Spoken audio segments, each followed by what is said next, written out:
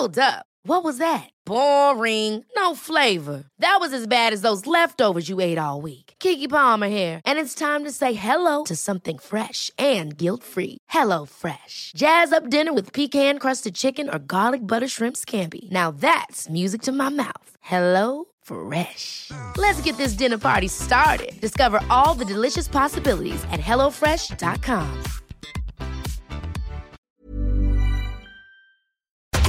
The Opinion Line with PJ Coogan on Cork's 96 FM. 1850-715-996 is the number to call. The text to WhatsApp 083-396-9696 and the email is opinion@96fm.ie. If we hear anything about that Besborough story during the morning, we'll certainly let you know with regard to the permission. And we'll be looking at Groundhog Day. It is Groundhog Day today. Groundhog Day is the 2nd of February.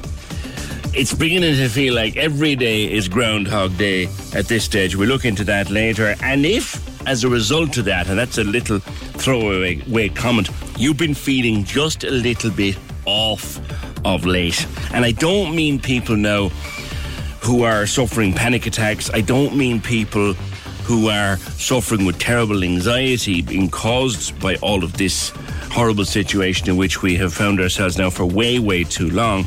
I'm talking about the people who are in the majority, those of us who've been getting through this with fairly robust old mental health, doing all right. Do you know what I mean? It's boring and it's dull, but it's grand. You get up and you get on with it, and you get out and you get on with it, and you do what you have to do and you get on with what you have to do. But it's getting hard. And I've been talking more and more to people about that in the last week or two. Myself, Terry, Fergal here, we're all saying it's getting hard now.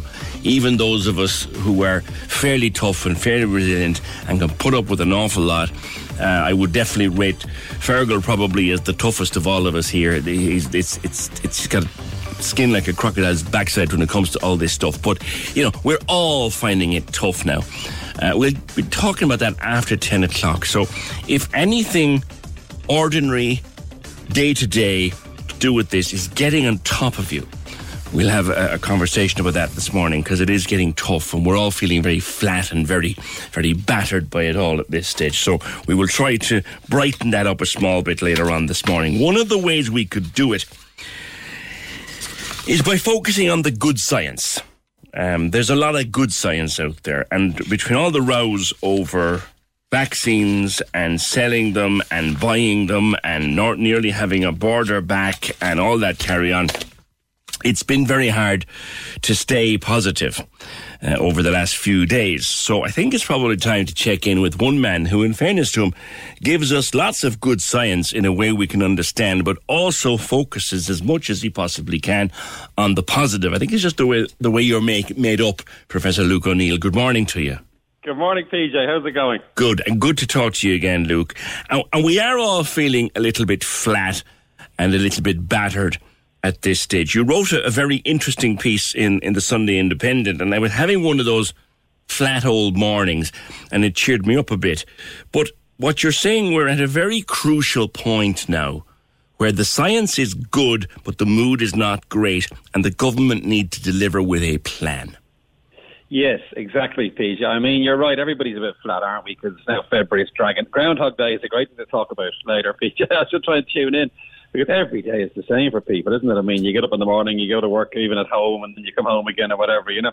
But remember, the science just keeps rolling, and more and more and more science is being done on this virus. And as you said, I keep an eye on the bit that tells us we're going to get out of it, you know, and it's getting better. And the prediction is, you see, we'll get the counts right down, as you know. And certainly by the end of February, the ship will have definitely turned. Thankfully, you know, and we've less people in hospital, less deaths, mercifully. But the government have to do something and say, look, this is what we're going to do after March the 5th, when the notional date of reopening or the beginning of reopening. The government is obliged to give us all something to look forward to, I feel, and tell us this is what the plan is.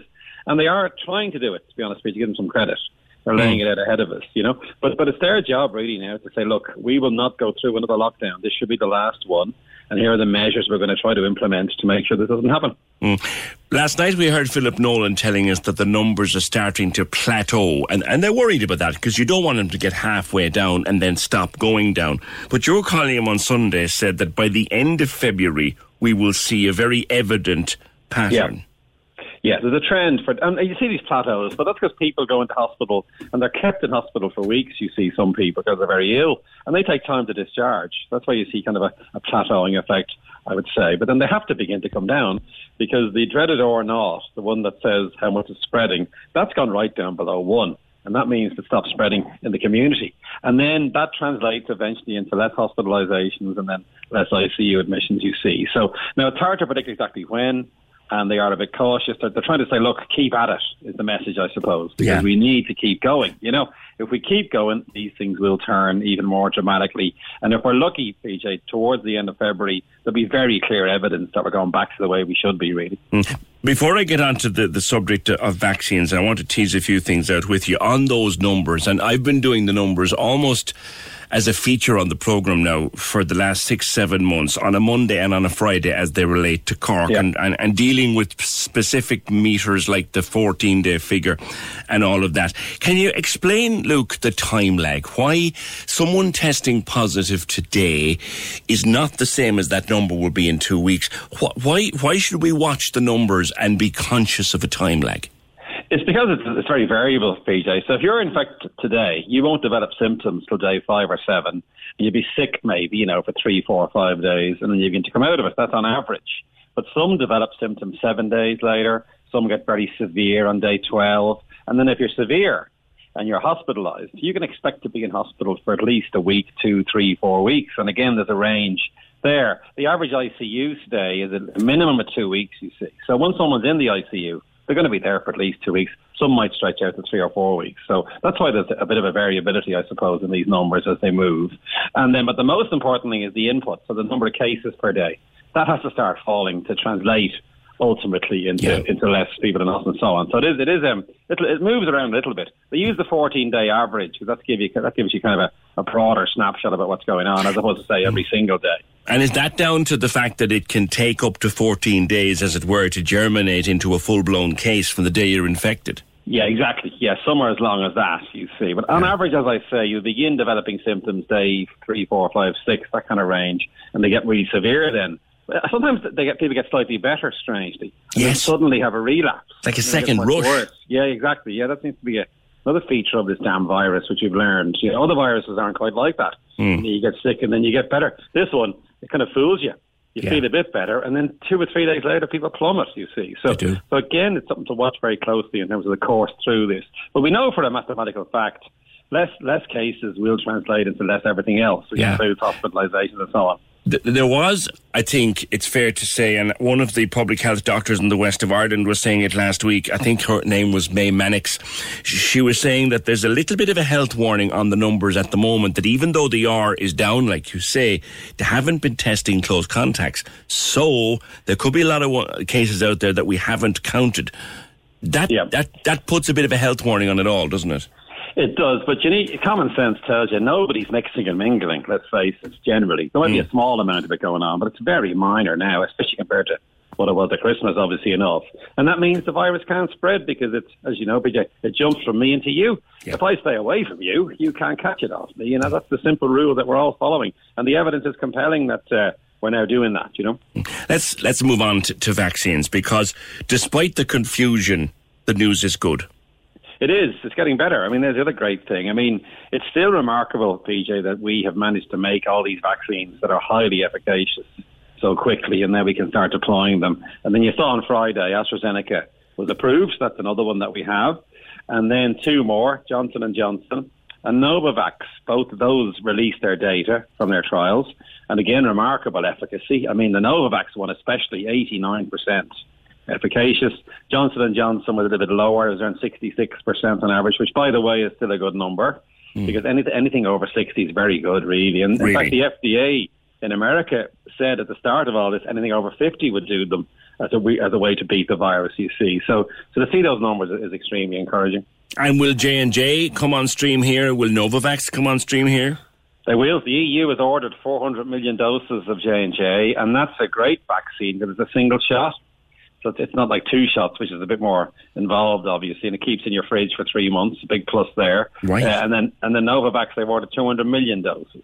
The EU now, I think, has 1.7 billion doses of vaccine ordered from all the various companies, which will vaccinate, 5 times the number of people in Europe, kind of thing. So they're kind of preparing for this. The next question becomes, can we get the vaccines in? And that was the latest couple of glitches you see. But by God, they said, look, we have this amount on order. They're pressing the companies hard. They made AstraZeneca agree to another 9 million. You may have seen that yesterday. I did. So they're doing their damnedest, basically, to try to make sure we have that supply sorted.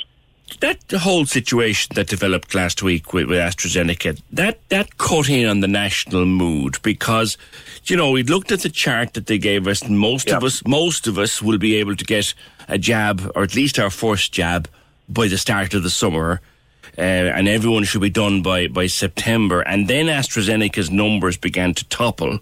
Yeah. And now you're thinking, will it be the end of the year? But are you saying, Luke, that as everyone gets that little rubber stamp, the date that we can all go to the doctor or the chemist and get jabbed is coming closer? Yeah, it was a shame, AstraZeneca, PJ, because it was a bit of a knock to us, wasn't it? But I knew these next 2 vaccines will be here in short order. So even though AstraZeneca delays it a bit, ultimately we'll have lots of supply.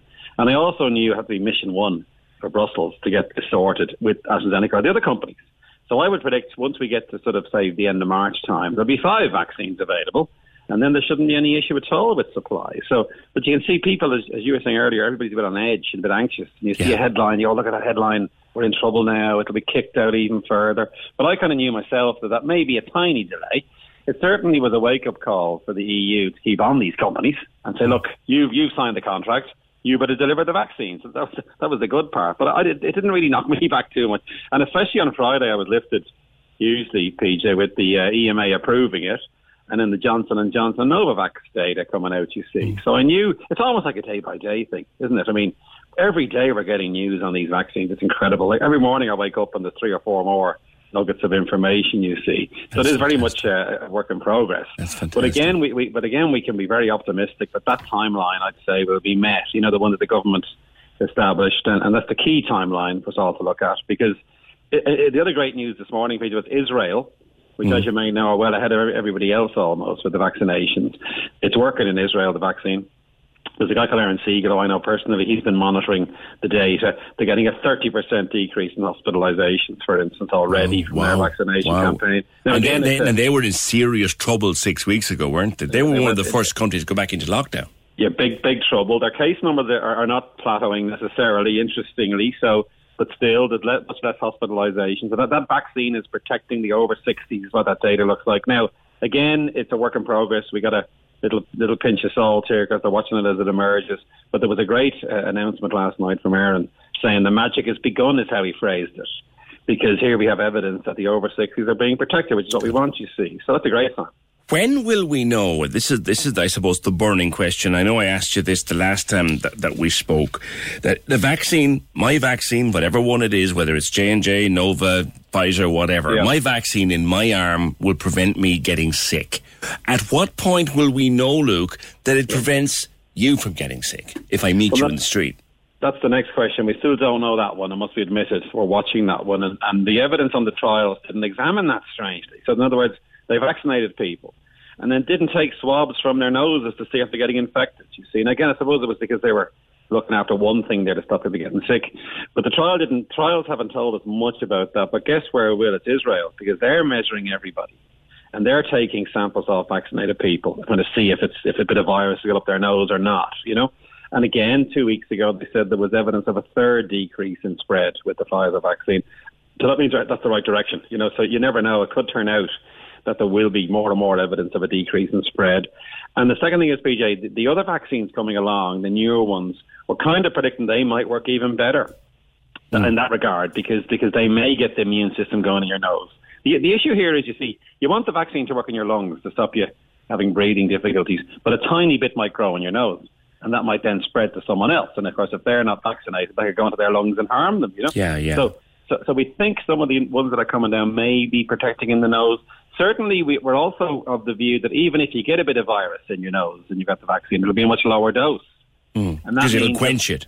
Yeah, and you'll spread less then. If you do infect someone, they'll pick up a much smaller dose, and it's all about dose, remember. Yeah, because isn't part of the spread, isn't that down to, well, you get the vaccine in the nose, and it has to start growing. If it doesn't start to grow, you don't get infectious. Precisely. That's exactly it. Exactly. We've got to stop the vaccine. The vaccine has to do two things.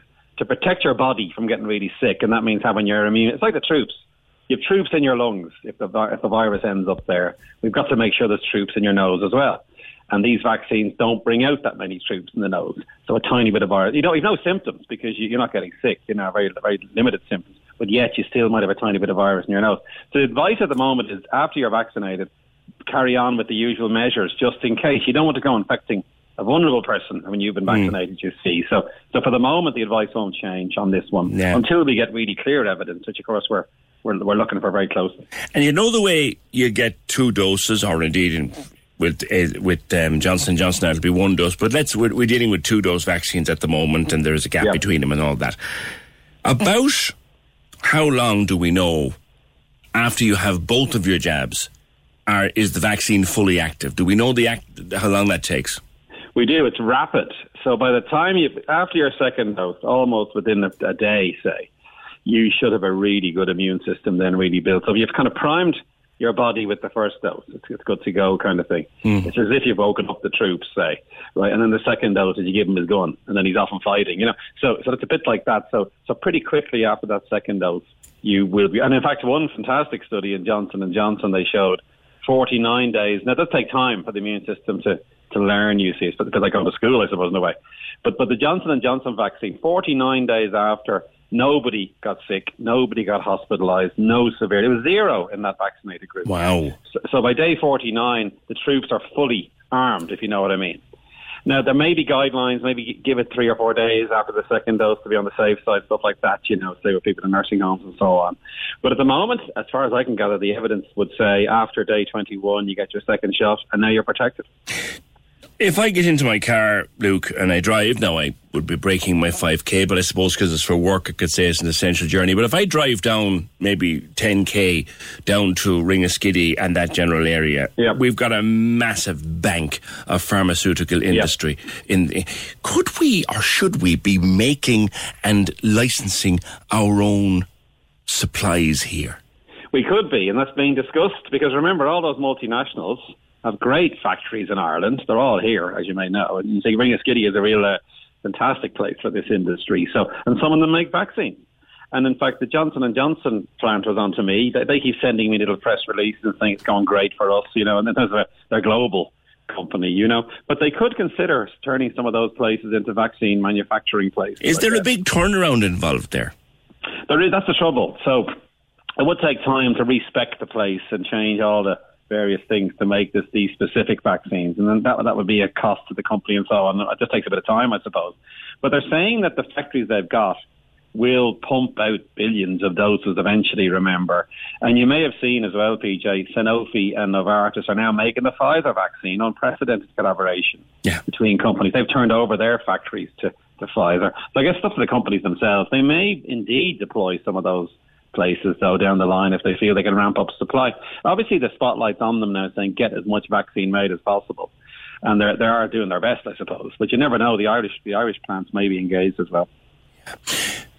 If you had COVID already, do you need to get a vaccine? Well, that's the advice at the moment, because the jury is still slightly out on your risk of reinfection. Now, I must say something that's becoming clearer. If you've been infected, there's a really good chance you won't get reinfected. And if you do get reinfected, you'd have a milder disease because your immune system has been there, to fight the first round of infection. So that evidence is getting stronger, but we still don't fully know. There are cases of reinfection, for definite. It's just not clear how common that is. The advice right now at this particular moment is anybody who's been infected should get the vaccine just in case they're at risk of reinfection. You might have a situation, PJ, and say, let's say we get to June, July time, where we're now into the general public, remember, by then, which is tremendous altogether, isn't it? Because we've protected all the vulnerable. Yeah. You might say to people, if you've been infected, maybe wait a few weeks if supply is an issue, because there's a good chance you're protected. You're even less vulnerable than someone who wasn't infected, you know? So that might happen. There might be a guideline there. Now, you can get vaccinated if you want, but they might say, maybe wait 3 or 4 weeks and let other people go first who haven't been infected, you see. So that's a possibility. With all the great scientists that we have in this country, someone is suggesting here, is there a story about an Irish vaccine and that maybe it comes in a pill or a sugar drop like the polio one did?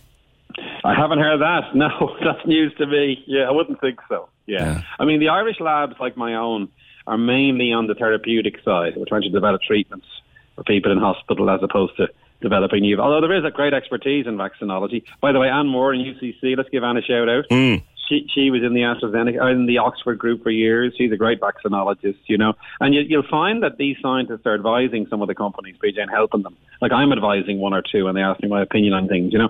So Irish science is very much active in the area in general. Yeah, so it's a lot more positive than I suppose we might think looking at the news headlines. You quoted in the piece in The Independent on Sunday, you were talking about having a Zoom call with a friend in Australia to celebrate Australia Day.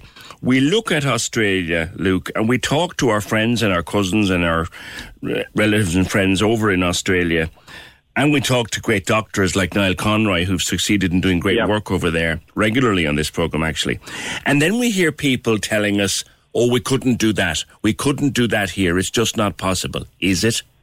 Well, as I put in the piece, I wanted to really ram home the message, Peter, that this zero COVID notion is scientifically sound. In other words, what those scientists are recommending could really work, you know, because it's worked in Australia, it's worked in New Zealand, it's worked in South Korea. Those are examples of a really stringent policy on testing and tracing and quarantining and border control works, you see. But the trouble is, as you well know, we've got an open border, haven't we, with the North and with the EU. So I think it has to be some kind of UK, EU-wide policy. There's no point in us killing ourselves for, say, 3 more months of this. Which remember in Victoria, they did 100 days of it, as you may remember. Yes. And they got rid of it. Of course they did. It was tremendous performance. But if we go to all that effort and this little bit of virus slips in somewhere and then we're back in trouble again, that effort will be devastating, won't we? But if we could dovetail our own sort of version of zero COVID, using people like, and I quote him here because he's been on with me frequently, Gabriel Scally at this stage, using that level of expertise in public health and Anthony Staines and others and working, could we not dovetail that into a mass vaccination programme? You could, and it's a job for the politicians. I'm not trying to say it's easy for them, but the politicians have to get in a room and sort this out among them. And if we could have there's a few suggestions. There's a 2-island thing. In other words, Ireland and the UK has the exact same travel policies, you see. And then there's an EU-wide thing. There's a more limited one involving Ireland and the border being somehow controlled. But these are all political challenges, aren't they? Need to get into a room. A suggestion that was made was that you could treat the border area as a public health region, work it jointly. You could do that, precisely. There's ways to go about it. And we have till the 5th of March, PJ, in my opinion, to get our act together on these questions, because we don't want a spike, do we, say, in April, May, June time. That'll be unbearable for us all. So it really is about that sort of thing of getting in a room and trying to work. Did you see the Isle of Man has now got COVID? And there's a place nearby. Now, it's a bit easier for them, I suppose, but there you have it. Well, they have a population of 85,000 and they were able to lock it down completely, but then they still need supplies coming in and out, so they've had to do a great job there. They do. Lastly and briefly, Luke, antigen testing. We are doing it now for the hauliers, but for some reason that I can't get into my head, NPHET don't seem sold on antigen testing. Again, now the trouble is, you see, the evidence was a bit scrappy, shall we say. Some of the kits weren't great, Peter. This is where you spit into a tube effectively yourself, you know, and it's like a pregnancy test. Now, when I saw the hauliers do it, I said, why isn't that good enough for our teachers now, or in our schools or in our workplace? Whatever kit those hauliers are using to do this, and whatever methods they're doing, we should be deploying that in lots of places, was my point there. Because even though it's not perfect and there's imprecisions in it, it's still another weapon, great weapon to use. And the other thing that was really striking last week, another piece of science that came up, if you're positive in that antigen test, that means you're definitely infectious, which means you should stay home. A PCR test, sometimes that's picking up remnants of virus long after you've been infectious, and then you're told to stay home, and you mightn't be infectious at all. So in other words, in the opinion of the scientists, the antigen test is a better predictor of how infectious you are, and that's another reason. That's interesting, isn't it? Yeah, because it's really good at picking up the live virus, whereas the PCR test can pick up bits of dead virus, you see. So in other words, it's a bit more predictive. Now again, you're going to see false negatives in this here and there. It's not as the PCR is still the gold standard. That is definitely either positive or negative in terms of picking up some virus. Right. Whereas the antigen test is a little bit of accuracy. But as I say, as soon as I saw the lorry drivers doing it routinely, I'm thinking that should be widely run. Plus, it's cheap as chips, isn't it? Very cheap as well, and it's not just me saying this, by the way. I'm picking this up off others. I'd love the government to go, look, we are now going to introduce antigen testing in our schools initially, maybe. And you could train a teacher, you see, to look after it in a way. We had a pilot program up the road from us here in one of our local schools. I don't think it ever went anywhere, but they did it. Yeah. One issue, PJ, was they did a big one in Liverpool. There's a universal testing, and there was a bit of a problem with it. It wasn't as accurate as they wanted, the data wasn't great, and that put people off a bit, It's a bit like the masks, to be honest, where there's reluctance initially. The data gets better, and then they say, do it. I think that's what's happening here, and I'm hoping they do it before the 5th of March is my next goal. I know. Once we get to then, you think. Well, finally, to summarise, and we've been through a lot, and I thank you for your time, is people are sitting here this morning on the 2nd of February, on Groundhog Day, and they're going, please give me something to work towards. There's another month and a bit of it, and we don't even know what they'll do then. Please give me something to work towards. Give me some little bit of a positivity that I can cling to. Will you do that for me, Luke? I will, of course. And I was caught on the hop there last week by the Irish Times, PJ, when they asked me, when are we going to be in the beer gardens? And I said, June, right? So now, I think it's not unreasonable because you're outdoors if you're in a beer garden, right? The tables could be distanced. There won't be everybody cramming into a beer garden having great fun, but it's possible we'd be sitting in a beer garden sipping a beer with a couple of friends, distanced from another table, maybe for an hour. They might restrict the time, but there's something to think about. In other words, in June, if everything goes according to plan, in June we're going to see things begin to come back that we want, and there's one example. The second one to look forward to is this, and it's a really important one. If we vaccinate the people over 70 in care homes, it's only a matter of time before they can come out and visit us. And certainly before we can go in and visit them, because now they're protected. Can you imagine? We've given them a suit of armour now. Yeah. That gives them 90% protection, which is a great number, by the way. That means they're pretty safe now. We certainly won't infect them when we visit them, and that's the big goal here. So I'm waiting for that next directive. That has to reach a certain level of protection, of course, initially. And then I'm waiting for the government to go, right, you can bring your dearly beloved out or go in and visit them in a nursing home. And that could, if we're lucky, that could be April, Oh, wow. Well, that's something to look forward to. Listen, thanks ever so much, Luke, as always, for your time. That's Professor Luke O'Neill from Trinity College, Biochemistry and Immunology. Thank you so much, Luke. 1850 715 996. I think that's a bit more positive than what we've been having. And tomorrow we'll be talking about zero COVID and looking into that whole thing as a science and how you might do it. But he's just said there, we could do it. And we could, or do a form of it that suits us and dovetail it with a vaccine program. That's the best analysis I've heard so far. 1850 715 996. The Opinion Line on Cork's 96 FM. With Lehan Motors, leading the way for Toyota hybrids. The place to order your 211 Toyota. See lehanmotors.ie. Oldies and Irish on Cork's 96 FM is the Big Sunday Show on your radio. Big show, radio. Turn it up and take it easy with the best music mix for your Sunday morning. Welcome along to the programme. Lovely to be with you on a Sunday morning. Oldies and Irish with Derry O'Callaghan. Sundays, 10 a.m. to 2 p.m. With Hidden Hearing, tuning you in so you don't miss a thing. And we've been doing it for over 30 years. hiddenhearing.ie. Cork's 96 FM. This is Cork's Gold IMRO award-winning talk show. The Opinion Line with PJ Coogan. Text or WhatsApp now. 083 396 96 96. On Cork's 96 FM. Some of your comments on my conversation with Professor Luke O'Neill. PJ, my brother-in-law got his first jab Then a week later, he was mass tested in work as an outbreak was detected. I'm assuming while he's on the front line. He got one positive test, a non-response result, and a negative test in the space of 3 days. Yeah, well, a couple of things going on there. First of all, he got his jab. His immune system was building up and starting to work towards it. So he got tested in the interim. That could give a confused result. The PCR can pick up the vaccine particles as a positive. The immune kills the vaccine particles, so you become negative. It's all a chemical reaction in the body. Once you're vaccinated, your system begins to start preparing for this, which is exactly what Luke was saying. Hi, PJ. I hope we'll have a choice of what jab we want. I'll only take Oxford or Johnson & Johnson, says Marion. Why, Marion? Why? I'm wondering why. If I don't care, if Galvin's off licence develops a vaccine, I'm taking it. Cheltenham, Luke is so cheerful, but to be honest, I can see a problem on the horizon with Cheltenham coming up.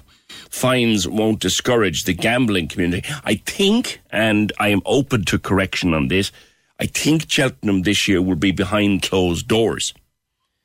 Assuming it happens at all. I think it'll be behind closed doors, as all the horse racing is at the moment.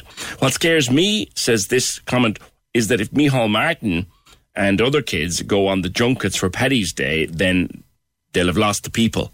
Yeah, that's a separate issue. I'm pushing that hard here. Whatever they say about the necessity of that trip, and look, you can say what you want about it, it will look bad, and Micheál Martin will lose the room like that if he goes to Washington, D.C. He must do it this time over Skype. There's no other way. He'll lose the room like that. Dan says, I think in the future they'll make it compulsory for jabs, at least for new hires. And they'll probably try to make it for all jobs, that you can't be segregating the workforce by safe and not safe. I think it's a pity because I value freedom, but I also think it's necessary in the end. There'll be war over this because some fundamentalist Christians don't agree with it, and some other faiths are against it as well. I think also it'll accelerate the trend to work from home because that makes it a non-issue. But you can't do that in a factory or a building site. I think you should get a lawyer or a trade unionist on to talk about this. Well, you know what?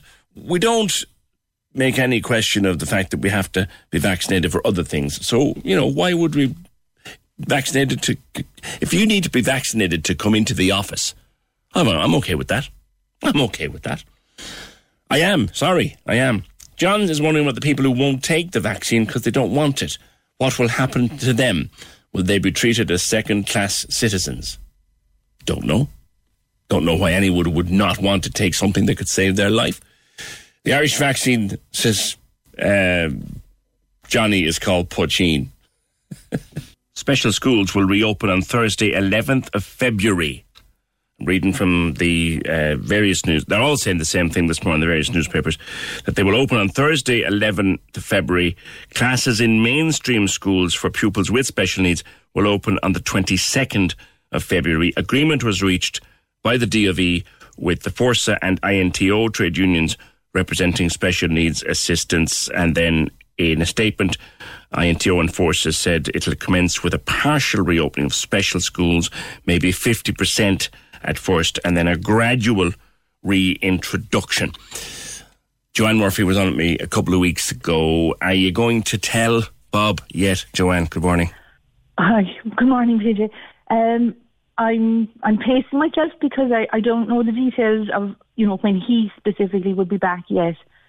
But I would have to say a wave of relief hit me yesterday. Yeah. A chink of light at the end of a really long, dark tunnel. I feel like we have been holding our breath for 6 months now. Yeah. And it was just like taking a long, deep breath again. It's not perfect, and obviously under the circumstances it would have to be, adjusted to what's going on around us at the moment in society. But it is at least something of normality returning. Yeah. And I think, I know it won't suit every child, and I know not every child with special needs is catered for in this. But hopefully it will come the 22nd. There will be more, more of their needs will be catered to. But it is definitely a step in the right direction, and a welcome step in the right direction. So will you be hopefully talking to the school? Oh yeah, I mean, from what I read, like that all schools will contact parents through email fairly shortly. So that's my understanding of it anyway, from what I read in the papers. So I would think so. I mean, there's obviously a bit of planning around what has to go on from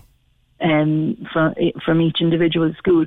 But I think as well as that, like, our children have been so traumatised now, and we've lost so much ground on this, that we really need more. They will need more support going forward. Like think essentially, really, they'll have lost a good year of their social skills, daily living skills, education.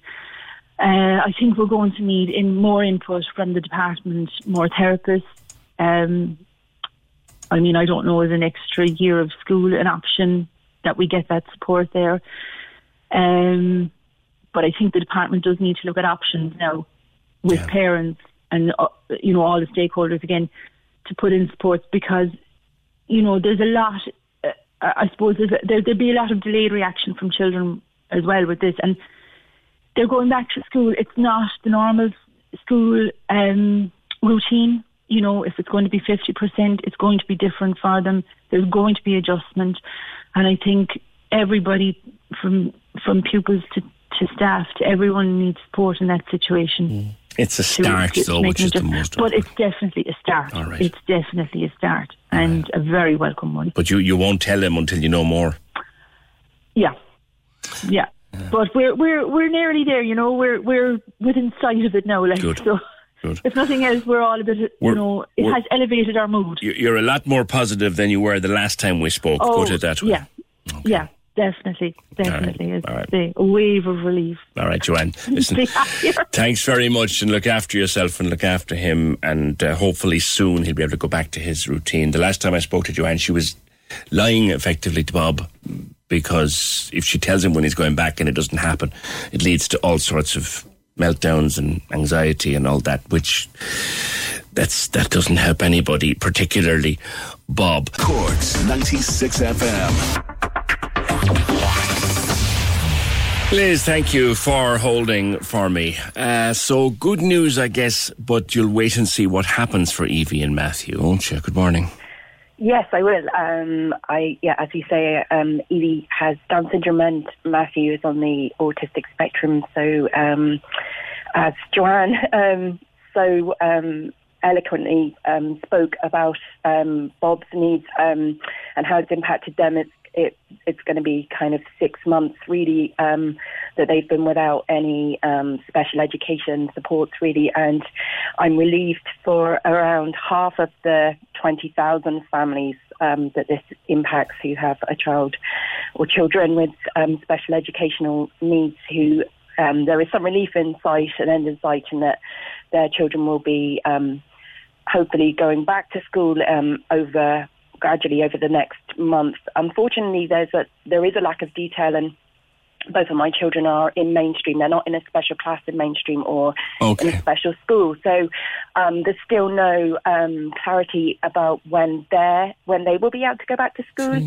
And I suppose I don't know how familiar many of the listeners are with special educational needs, but for many children, in school support is more ideal. It is quite physical. They need help with fine motor and gross motor skills. That's obviously quite physical and requires one-to-one attention and individual resource learning. And for children who are on the spectrum or have sensory needs, which affects quite a lot of children with special educational needs, they also need movement breaks and sensory breaks. So that is, and for a lot of children find it really hard to access the online learning, and for parents to support that. They're not qualified teachers, let alone special educational teachers. So and often, we're trying to be a parent to just love our kids, and often we're also carers, so there's a dual role. You're a carer, you're a parent, and you're a teacher, which is trying to be a teacher, which is a combination of three things that are all three different skill sets. For the last few weeks in particular, and I guess the last few months, how has it been for yourself and Evie and Matthew? I suppose in terms of the kids, which I guess is our main focus, it's really difficult. Evie has been very emotional. She's very social, and she gets loads out of the social side of school, and she's quite chatty. So she has been quite traumatized, I would say, as Joanne used that word. She's very, very emotional. She's 6, isn't she? Yeah, she's only 6. She doesn't understand. She doesn't understand coronavirus. We call it the nasty cold. She doesn't understand why she can't hug other people. She's very affectionate. We've had to increase our fencing in our back garden because she escaped over Christmas into our neighbour's garden to get to their neighbour whose little girl is the same age. She's a flight risk, so we're constantly on high vigilance with her. She has to be watched one-on-one all the time. She doesn't understand the lack of routine. I think the lack of structure is really difficult for her, that school provides, and that kind of reassurance and predictability that many children with special education or needs really, really need. So she, I just after Christmas, when she thought she was going back to school, she was crying for about 2 days about would my husband go and get the Christmas tree back from the recycling. I think she was trying to say, I just want some normality. I don't understand the school at home, or, when am I on holiday?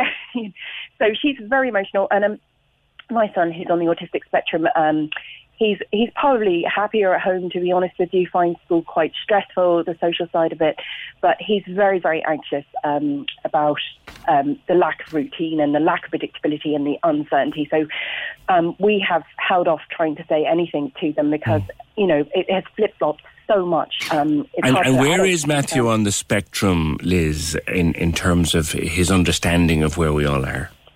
So he's I would say, I don't like using these terms, but he would probably be classified as having kind of very high-functioning autism. So he understands everything. He's able to read the newspapers and he listens. So, he's kind of much more attuned to the politics of the situation, I suppose, and the details. So, it's hard to shield him from that because he will obviously pick up on all of that. No, the reason I ask is, and my own son's on the spectrum, so I respect your view that the term high functioning, I hate it too. But for some kids on the spectrum, as you well know, they take in more than others, and their memory will scare you at the most inopportune time. And something that you think they've missed, they haven't. Yes, yeah. So I mean, as you know, he's very sensitive, and things that it's very hard for him to tell us what he does have anxiety about, but definitely lack of predictability makes him feel very unsafe. And we've had a lot more meltdowns for sure, and we will have to work a lot harder to provide that kind of structure ourselves and kind of motivate us to engage in work. So I mean, I suppose what I would say in terms of myself, there's kind of probably about 5 or 6 staff involved with each child in school. So that's kind of 12 overall. And as I was saying, you're trying to provide 3 or 4 different roles as one parent. My husband's working. Unfortunately, I'm not working at the moment. You're doing the work of 12 people. But I just find personally as a mom, I find it overwhelming, and we don't have complex medical needs, and my heart goes out to parents who are in that situation, because there is, frankly, school is a respite for many parents of children with special educational needs. We need just a breather, 5 seconds. Who's been taking care of you? You're doing the work of, arguably doing the work of 12 people. Like, who's taking care of you? Well, I do get a lot of support from my fellow moms and parents in the same position. We try and support each other. It has to be very remotely at the moment. My husband is fantastic. Despite his job, he really does try and help out. But I think, as you know, PJ, it's pretty much we're pretty much that's it. My family live in the UK, so I can't draw on them. Our therapy stopped. My daughter was discharged from early intervention in March because they said, well, there's a pandemic now, there's no point.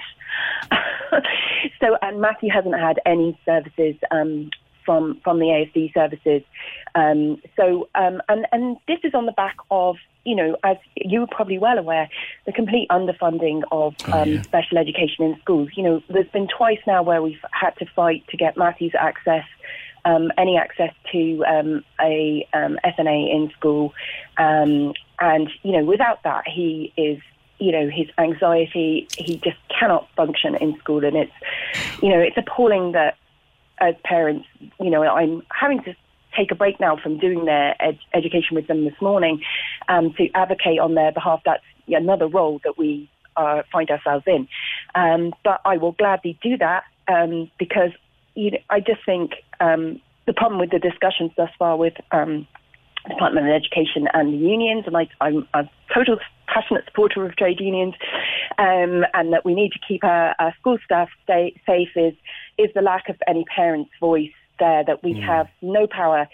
We are simply not heard, and I think it says a lot about how we value people with disabilities. Well, the clock is going to catch me, Liz, but it does bring up something that I've been almost parroting for the last couple of weeks. Nothing about us without us.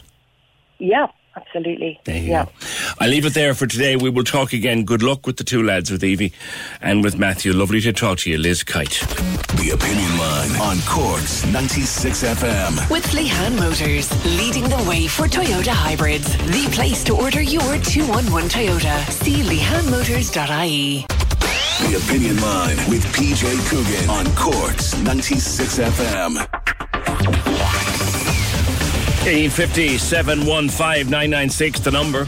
The text or WhatsApp 083 396 96 96, and the email opinion@96fm.ie. Quick reminder before we move on to join Trevor Welsh at 96fm.ie this Saturday and every Saturday for Premier League Live, exclusively online and powered by TalkSport. Best way to do it, download the app onto your phone and look into other streams and you will see the logo there.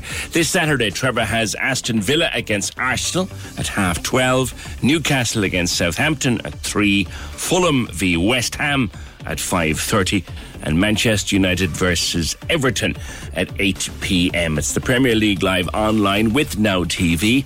Stream all the action from Sky Sports on the Now TV Sky Sports Pass. And listen in Saturday on the Cork's 96FM app, or indeed go to 96fm.ie.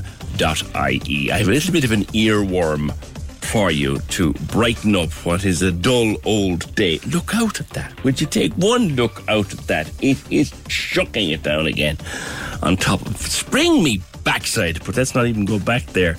No, I have a little bit of an earworm for you. I promise you'll be singing it again yourself for the rest of the day. Just a bit of fun. 1850 715 996. Text to WhatsApp 083 396 96 96. Email opinion@96fm.ie. If you missed anything in our first hour this morning, then do remember to get our podcast in the afternoon, usually ready sometime between 2 and 3. Podcast of the full show. You'll get it on Twitter first. We put the link up there, and then it goes on all your various platforms, including the Cork's 96FM app. We'll have that for you later on this afternoon. 1850 715 996. My next guest is a clinical psychologist, and I've been waiting to speak with him for a little while because we've talked about and there will be a mental health crisis in the wake of all of this, and there is already a mental health crisis alongside and running in parallel with the COVID-19 lockdown. But that's not where I want to focus today, because I think, to be fair to most of us, we'll come through this with our mental health intact. We won't, thankfully, have to deal with long-term damage to our mental health. Most of us are relatively tough. Our health, physical and mental, is fairly robust. But it's those people, and I include myself in this, and Terry and Fergal and pretty much everyone here on the top floor at 96FM, Those of us who are relatively tough are finding this the hardest lockdown of all. And I don't know what it is. I don't know whether it's the fact that the weather is crap and you can't go out, even if you wanted to go out for that walk in your 5K or run or cycle in your 5K. What's the point of going out in that? Even last night I did something simple like take a bin out the back garden and had to change my shoes afterwards because the bloody back garden is waterlogged. And that's just a downer. And you get up and you look out every morning, and with today being Groundhog Day, it's very, very appropriate. Every day is the same. You go home on Friday and you get up, and the only difference between Friday and Saturday is you're not going to work. And that can start to drill into the back of your head, and you get flat. And flat is the best description of it. And I think, Dr. Eddie Murphy, there's thousands of us feeling like that at the moment. There's nothing actually wrong with us. We just feel yuck, and it's getting harder. Good morning. Good morning, PJ. Well, first of all, sorry to keep you waiting. If you've been waiting to speak to me for a long time, but delighted to talk to you and your listeners today, and really maybe look at some of this. I don't buy the whole being strong and being weak around our mental health, because I think currently how the feelings of being worn down, worn out, yuck, fed up, irritated, frustrated, angry, sad, weepy, all of these feelings. Well, this situation, you see, is not normal, but these feelings are normal, and it's a universal, it's a human response, it's a stress response. And what normally we face adversity in our lives, there's a sort of, we can see the horizon, and we're not quite there seeing the horizon yet on this one, but it's prolonged. It's the prolonged effect of it. And because of that prolonged effect, these negative emotions are normal. But what I would think too is often it's how we talk about COVID. Sometimes it's like a stream. Like I think of it, like take it like the River Lee or something, and it's just even though that's not a negative thing, but you're jumping into this narrative stream of COVID, and I think it's up to people then to maybe jump out of that and really actively say, well, we're going to focus on things where COVID isn't. Yeah. COVID isn't with kindness. It isn't with friendships. It isn't with talk and so on. And even if you just acknowledge it, but then say, look, there's enough of that. I'm going to talk about something different today.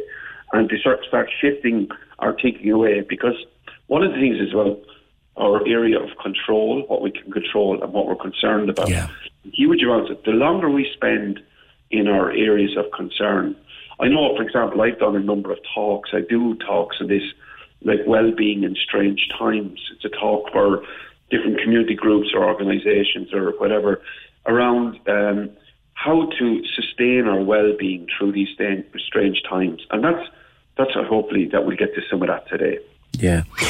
There's a certain amount of Saturday morning is the same as Friday. Sunday morning is the same as Monday. And it all becomes kind of very samey. And it's hard to motivate yourself sometimes to even get out of the bed.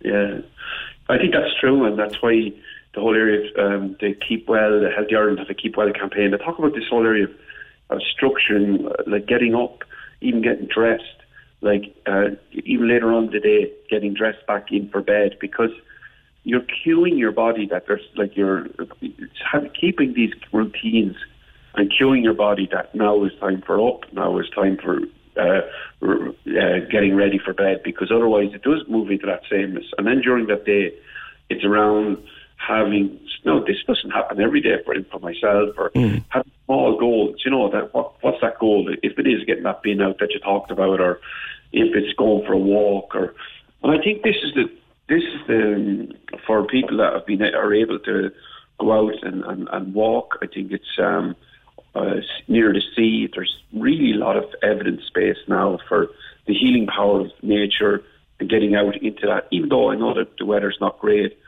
but still getting out can be really powerful. And even, here's another thing, Sport Ireland and Go Green Routes.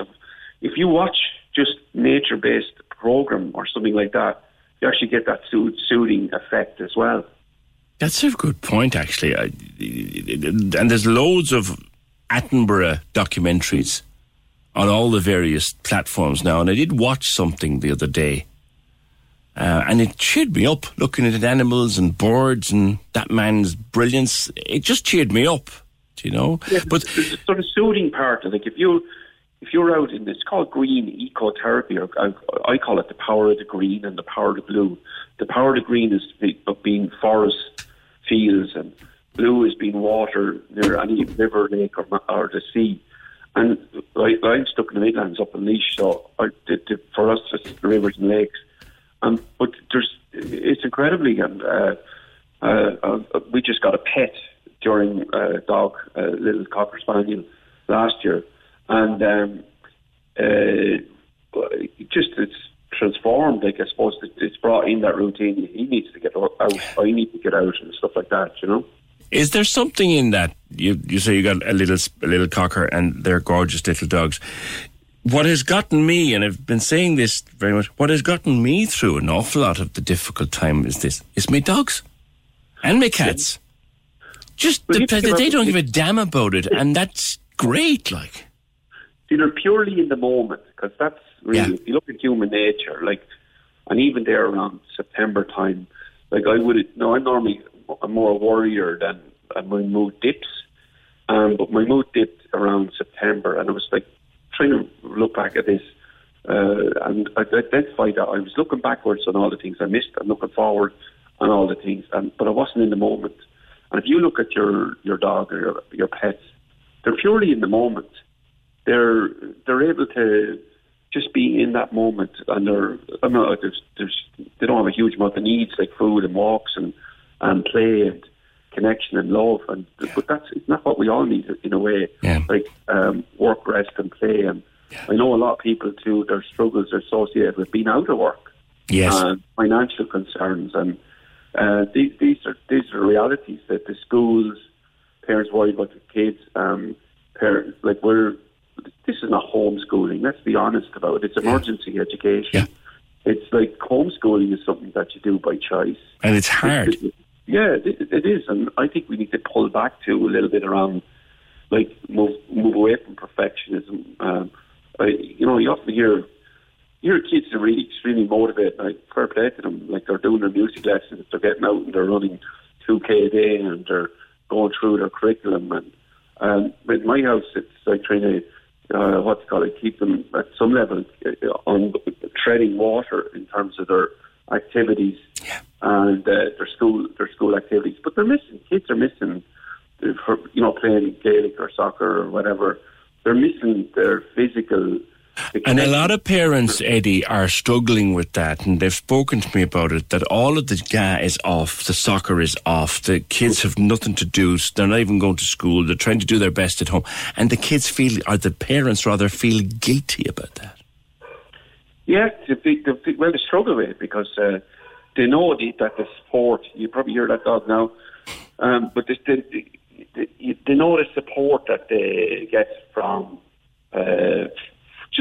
kids need to mix with their peers and teenagers. So this lockdown is, no matter what age and stage, whether you're working and unemployed, whether you're an older person worried about getting COVID, whether you're, they're the whole areas that people are concerned about. Oh, I've one that does the same thing when they feel like it. I wouldn't worry about it, Eddie. We'll keep going. Other people are people working from home with months, and they're okay working from home, but they miss the work family. They miss the workplace, and they can't wait to get back into the office, and yet they know it's not safe. What's interesting is the data on that. About 30% of people love this home working, not being, not working, not going in every day and getting caught up in commutes and that. About 30% of people miss that whole office environment. Not everybody. And I think when we come back to work and normal, and that's the other thing, is that when we come back to that, there will be a blended work. It'll be 3 day, 2 day, 4 day, 1 day type thing. Because I think that people realise that you don't necessarily, people can be very productive for home, but also for some jobs you need that teamwork and creativity, communication, and that's some of the things that remote working is a challenge for. Yeah, like we're always, I suppose, checking ourselves here and realising we're lucky. We've kept working throughout this, and many of our colleagues haven't seen them for months because they're all working off-site. But then there's people who've just been redundant. They're on PUP, and they were back in and back out and back in and back out. That must play very heavily on your mind. Yeah, I think that's fine. Like we think of their, our sense of safety, our secure net, our role. Work provides so much things. Like obviously for, I work in the HSC. I'm a psychologist in the HSC, so we've been busier than ever. Like some people are, and I know people that are not working would love to be in work, and it's a huge strain, like a burden, emotional, financial, psychological burden. That absence of that structure that work gives and stuff like that, and particularly people in the hospitality industry, and it's so challenging now. Look, we're probably, I mean, it's really important that we maintain, like we've been through this third wave. We're still in the hospital side of the third wave is still as high as ever, although it's dropping off in the community. We can start taking control of, in terms of mixing, physical distancing, wearing our masks, all the things that we need to know, like basically is not congregating in settings. These are just to try and keep ourselves well to that point that the vaccinations will come, and there's a, I suppose, a sense of, if I'm very clear in my own head anyway, that if vaccinations came, it's a supply issue, but if the supply came, the health practitioners and the pharmacists, GPs, the HSC would have no problem in terms of the distribution of vaccines going out, because any vaccine that comes in goes out as smooth as it can. But really what I'm saying is the health family in Ireland would have no problem putting the shoulder to the wheel if the vaccinations come in to get us out of this crisis. Yeah. And they have been, in a way. They have worked, in terms of right through in the hospital side and the community side, and people in nursing homes where there's been lots of struggles in both private and public nursing homes. Significant, must compliment, and all those workers. And there's exhaustion. It's funny because not funny, but it's just, sorry, that's a bad expression. That's okay. But it's there's a level of such like fatigue and exhaustion in one group, and another group who want to go in and actually go back to work. It's sort of the paradox of this pandemic. Eddie, just had a call on the line here, which is it's a valid point, and it's one where, I mean, a lot of our listeners to this programme are parents, particularly young parents. So we talk a lot about parents and children, like we've just talked about with you. But this caller says, look, what about people either living on their own or couples with no children? I hear all the time about issues to do with children, and fair enough, they exist. But what about the rest of us, particularly people who aren't working from home, who are trying to exist on a PUP, or older people separated from families or estranged from families? How do they are really struggling at the moment? Yeah, well, what I hear there is this loneliness, like, seems to be, and like if you think about when you're hungry, you get that signal to eat, and when we're thirsty, we get that signal to drink. But when we're lonely, that's our human signal to connect with somebody. And this whole pandemic is about limiting our connections. And we're a social species, we need to connect. So this loneliness, there are excellent groups out there. Cork County Council would have community calls for people that are living in alone, and that they can do shopping, they can do, if they're cocooning, or which is a word that people don't like. But fundamentally it's about keeping yourself safe. But Cork County Council will have that community call. Alone, the National Charity for Loneliness, Samaritans, and it'd be interesting. People think Samaritans as a suicidal crisis, which it is, but actually a lot of people are ringing Samaritans because they're lonely. Yeah. And the Samaritan Day, and there's always a Samaritan. They are a brilliant organisation. And then it's just that piece of being at home. Like maybe today at lunchtime when you're finished listening to that show and you don't want to listen to the news, switch it off because you're going to, if something happens with COVID, don't believe me, you'll hear about it, right? Is actually just maybe pick up that phone and ring somebody and connect with somebody that you haven't spoken to for a while. Because when we're in that lonely phase, actually our thinking changes. Sometimes we can get into this, people can get into this thinking that, well, nobody's bothered about me, why should I be bothered about them? Or there's a sort of type of thinking style that comes with loneliness. Yeah. And that sort of amplifies it and also can lead us down maybe potentially to home drinking or self-soothing food. You start to, don't you, if you are feeling lonely, what sometimes happens is you start to think, well, it must be my fault. Nobody wants to talk to me. Nobody likes me. Yeah. It must be my fault I'm on my own. I would distinguish the difference in feeling lonely and loneliness. Oh, go down there, please, yes. So feeling lonely can be short periods of time, with profound loneliness, like having loneliness is corrosive.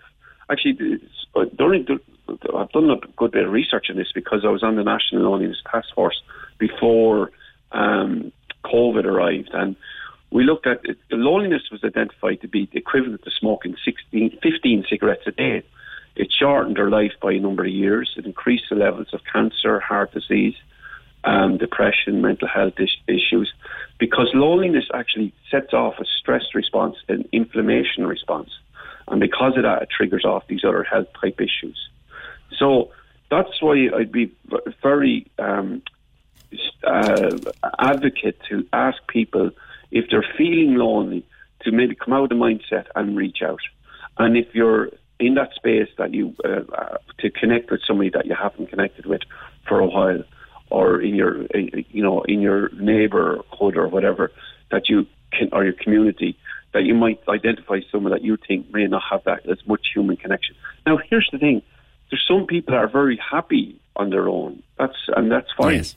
But we're not talking about that part, the individual. That's your listener come in and said, what about those people that have less maybe interactivity going on and they're feeling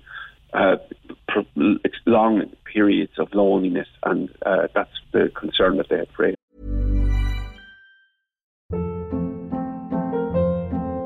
Hold up. What was that? Boring. No flavor. That was as bad as those leftovers you ate all week. Keke Palmer here, and it's time to say hello to something fresh and guilt-free. Hello Fresh. Jazz up dinner with pecan-crusted chicken or garlic butter shrimp scampi. Now that's music to my mouth. Hello Fresh. Let's get this dinner party started. Discover all the delicious possibilities at HelloFresh.com.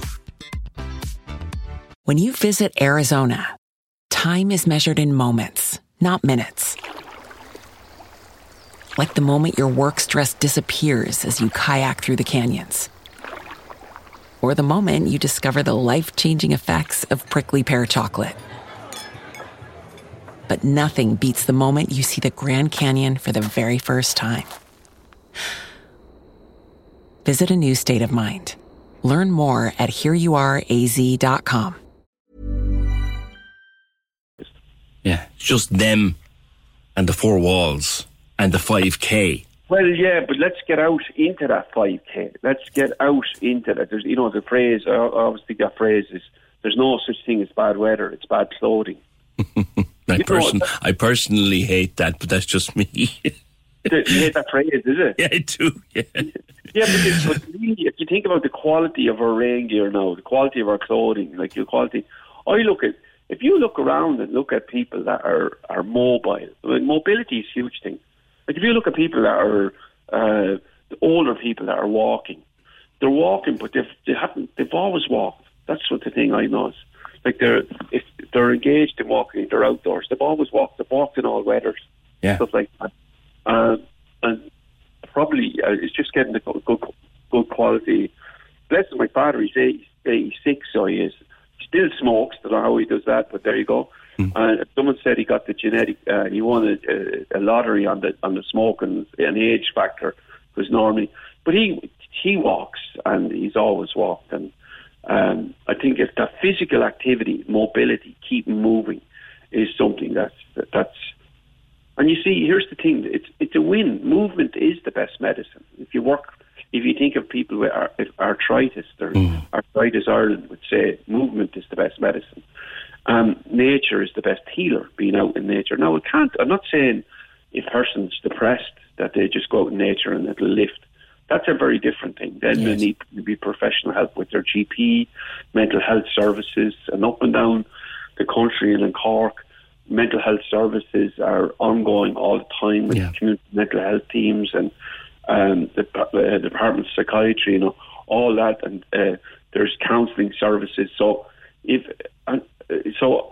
try and connect and reach out. I mean, those are the really important messages. Yeah, I'll finish up by talking about, you mentioned, I think, earlier on, something to build for, goals to build for, and it's a struggle lately with all the cacophony around you of this is great, but that's not so great, and what's the summer going to be like, and will we get to live a bit more, will we get out of the 5K, all these things, they mix up in your head, and it turns into a complete mess. Have you some way that we can unravel that, Eddie, when it does get on top of us? I think this is my take, and I know when I do talks for different organisations or groups, and you contact me through my website if you're interested in that, but I think you go to where COVID isn't. Go to movies, go to music, go to nature, go to writing, go to relationships. You go to where COVID isn't. It's funny, actually. That's very good. One thing I've been doing since the start is I built a huge Spotify playlist for myself, and I put it on for hours on end, and it does help. I think that's good. I look at some. It can connect us with stuff. So I think music is but people have their own. Books, movies, but that's where COVID isn't. Yes. Well, the 5K is hurting people, and that can't be overstressed. We know it's necessary, but it is hurting people. Well, is it? Well, if it was 10K, it's the whole COVID, the whole situation is hurting people. Yeah. The 5K maybe there's something where someone might focus on. But it's actually the whole situation that's hurting people. But this is we're in the third quarter, or whatever. We're in the last, in a football match now, we're in the last 15 minutes. So we got to try and sustain, like if you've sustained yourself and your family and you've kept yourself safe, and so, just maintain that peace and try and maintain your own sense of safety. And that's something about, rather than our concern about COVID, let's keep our concern about our safety, and our safety is about this distancing and the social distancing, because the more likely that we're engaged in social distancing, then the less likely we're going to have to worry about getting COVID. Okay, listen, thank you very much for your time today, Eddie. Some good things to think about. That's Dr. Eddie Murphy, a clinical psychologist. What is the website, Eddie? It's dreddymurphy.ie. dreddymurphy.ie. You can have a look at his website. Thank you, Eddie. 1850 715 996. Yeah, go to where COVID isn't. I love that.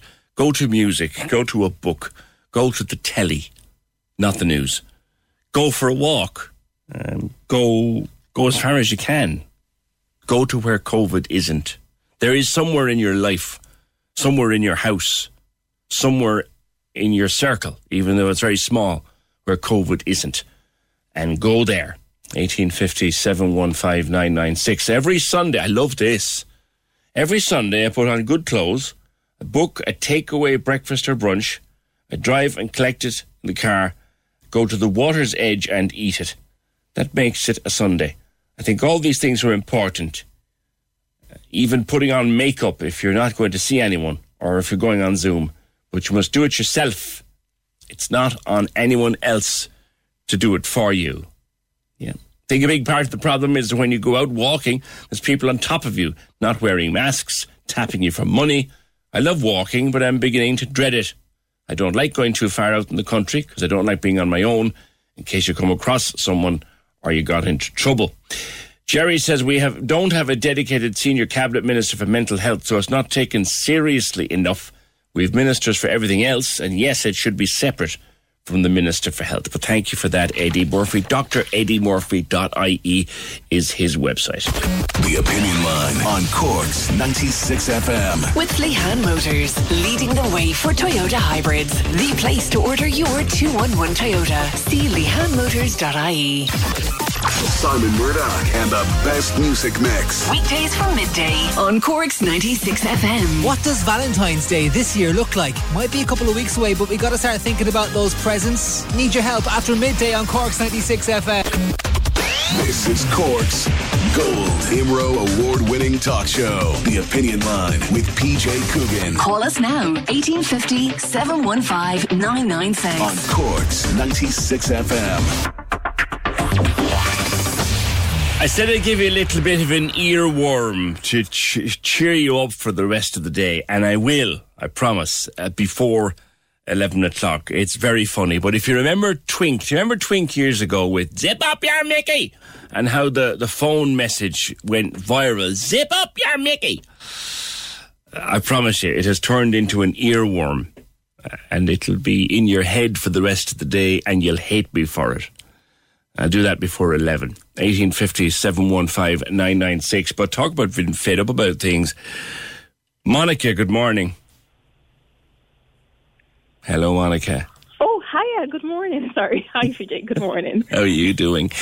All right. Something that we often talk about on the programme, and something about the council, the city council actually has a committee that talk about it from time to time.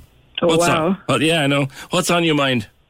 Oh, my goodness. So I'm just sick and tired of the amount of dog poop on the footpath. Yeah. It's just absolutely ridiculous. And I'm so sorry. Yesterday I was just literally so enraged because I went for a walk and within I think 500 meters, it wasn't even a kilometer, I saw 3 lots of dog poop. And it was just so bad. I took a picture, I know it's disgusting, but it was just disgusting. Like, it's so ridiculous. I don't know why I love dogs, but I don't own a dog. But dogs are hard work. So if you have a dog, you need to be responsible because it's very, very harmful to leave those things around. Like, subconsciously, because of all these, what I do now, I have just one specific shoe that I wear because I'm just worried that there's going to be dog poop all over my shoes. Yeah, and it'll catch you when you're not looking. Yeah. It's just so bad. Like, people need to understand that it's not just disgusting to look at. It could be harmful as well, because I see everyone going on a walk. Women are pushing their buggies and things like that. What if you get that on the wheels and then you take that home and then you pass it on and a child is crawling? It could actually be very dangerous. Like, has anyone heard of toxocarios? Yes, toxicaricanis. Yeah. It could be harmful. It's horrible. Yeah, so people really need to just cop on. Pet owners, they really, really, really need to be responsible. They need to. Sorry. Have you noticed it worse because we're all stuck to this 5K around our homes? There's so many dogs. I've never seen so many dogs out. It's like the Chelsea, like the Battersea Dogs Home up and down my road these days. Dogs that were never walked were being dragged out just to give people something to do. That's true. And lots of people are getting dogs now. Like, I'm seeing lots of puppies around, which is absolutely okay. We all need. I'm even considering getting a pet, but you have to weigh your pros and cons. Like, these pets are they are hard work. So, but I think with the lockdown and all, we don't really have much to do, and lots of people are going. Some people go on walks like 3 times a day, and they take the dog out as well. It's less when we're all back, out of lockdown. But whenever lockdown is on, it's just an issue, and it's so bad. It's so bad. Yeah. You mentioned that the days will get brighter soon, and people will be able to go out for a stroll.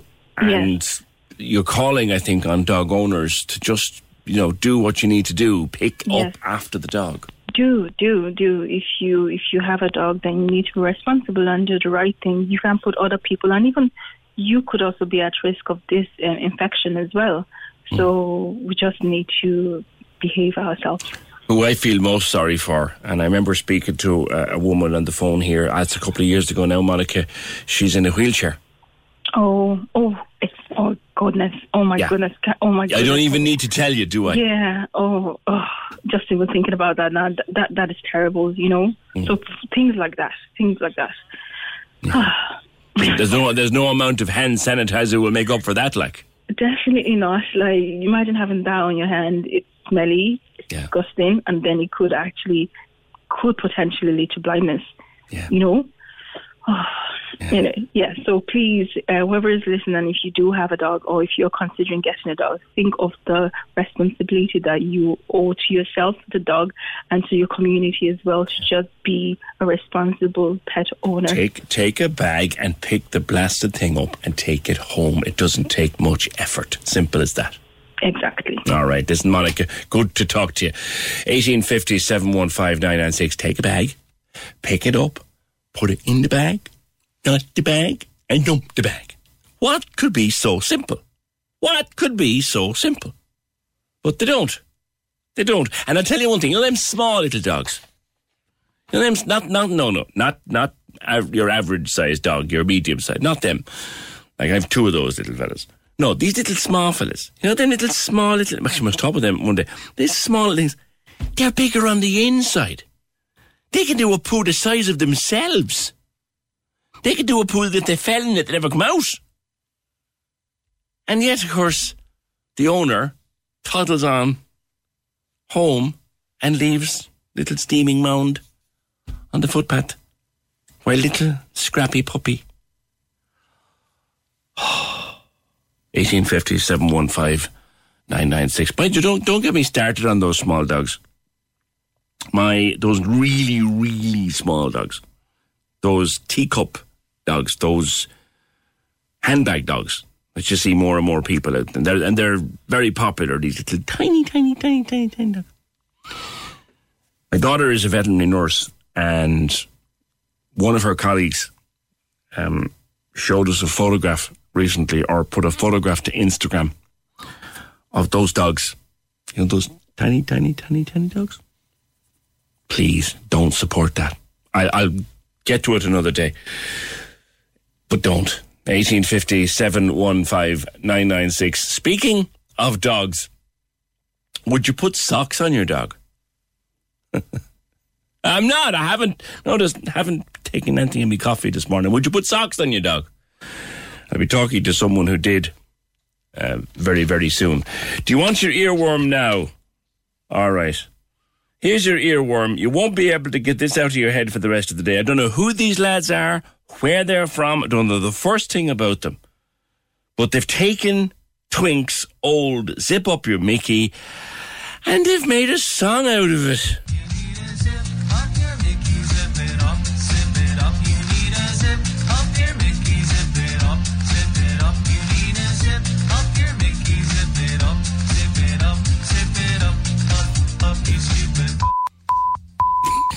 It'll be in your head for the rest of the day.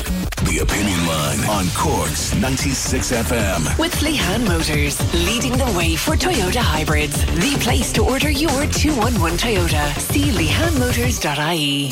Access all areas on Cork's 96 FM. Your guide to nightlife on Leaside. Hi, it's Michael here with an update on Cork's entertainment. Songlines is a series of live concerts underway from the White Horse in Ballincollig. There's 17 Irish acts in total playing live stream concerts with further details on ticketing available from the venue's website, whitehorse.ie.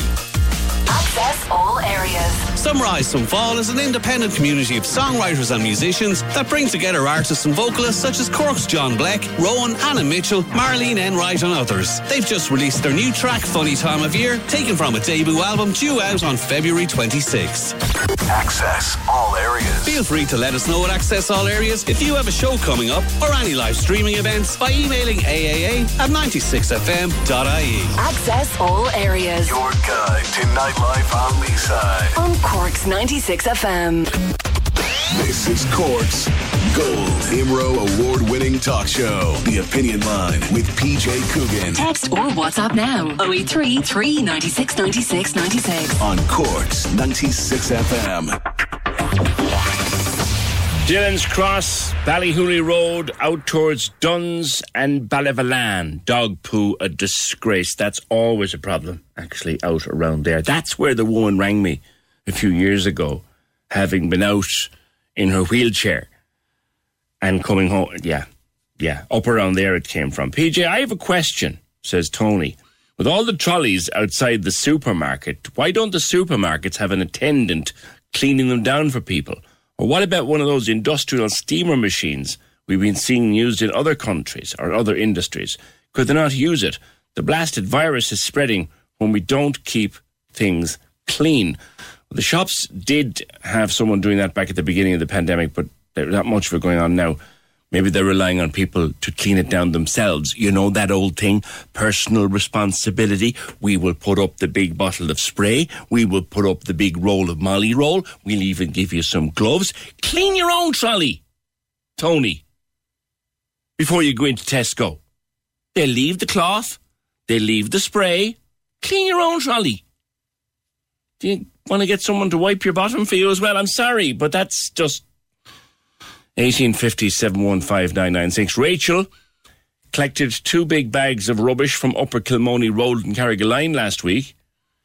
20 to 30% of it was dog poo, already in a bag, but just discarded. Pick it up, put it in the bag, and then chuck it away. Oh, please. 1850 715 996. No, Tony, I'm sorry. The supermarkets should provide a spray gun.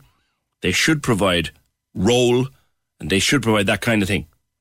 But there is no need for someone to be cleaning the trolley for you. Clean your own trolley down with a rag and disinfectant. Do you know? Someone wants to know what you put in your coffee this morning. Lockdown is having a profound effect on you. What? Because I said someone should actually do something that's their own personal responsibility, like pick up their own dog's poo or clean down their own shopping trolley? Like wash your own hands? Give over. 1850 715 996. I know. And I'm just having one of those mornings, and I have many of those mornings, because I can't understand how dependent we've become on other people to do stuff for us. Aileen, good morning to you. Hi, PJ, how are you? Socks on the dog. Explain. Well, I was looking after my nieces and nephews yesterday morning for my sister, and I was given a list of what to do and what not to do.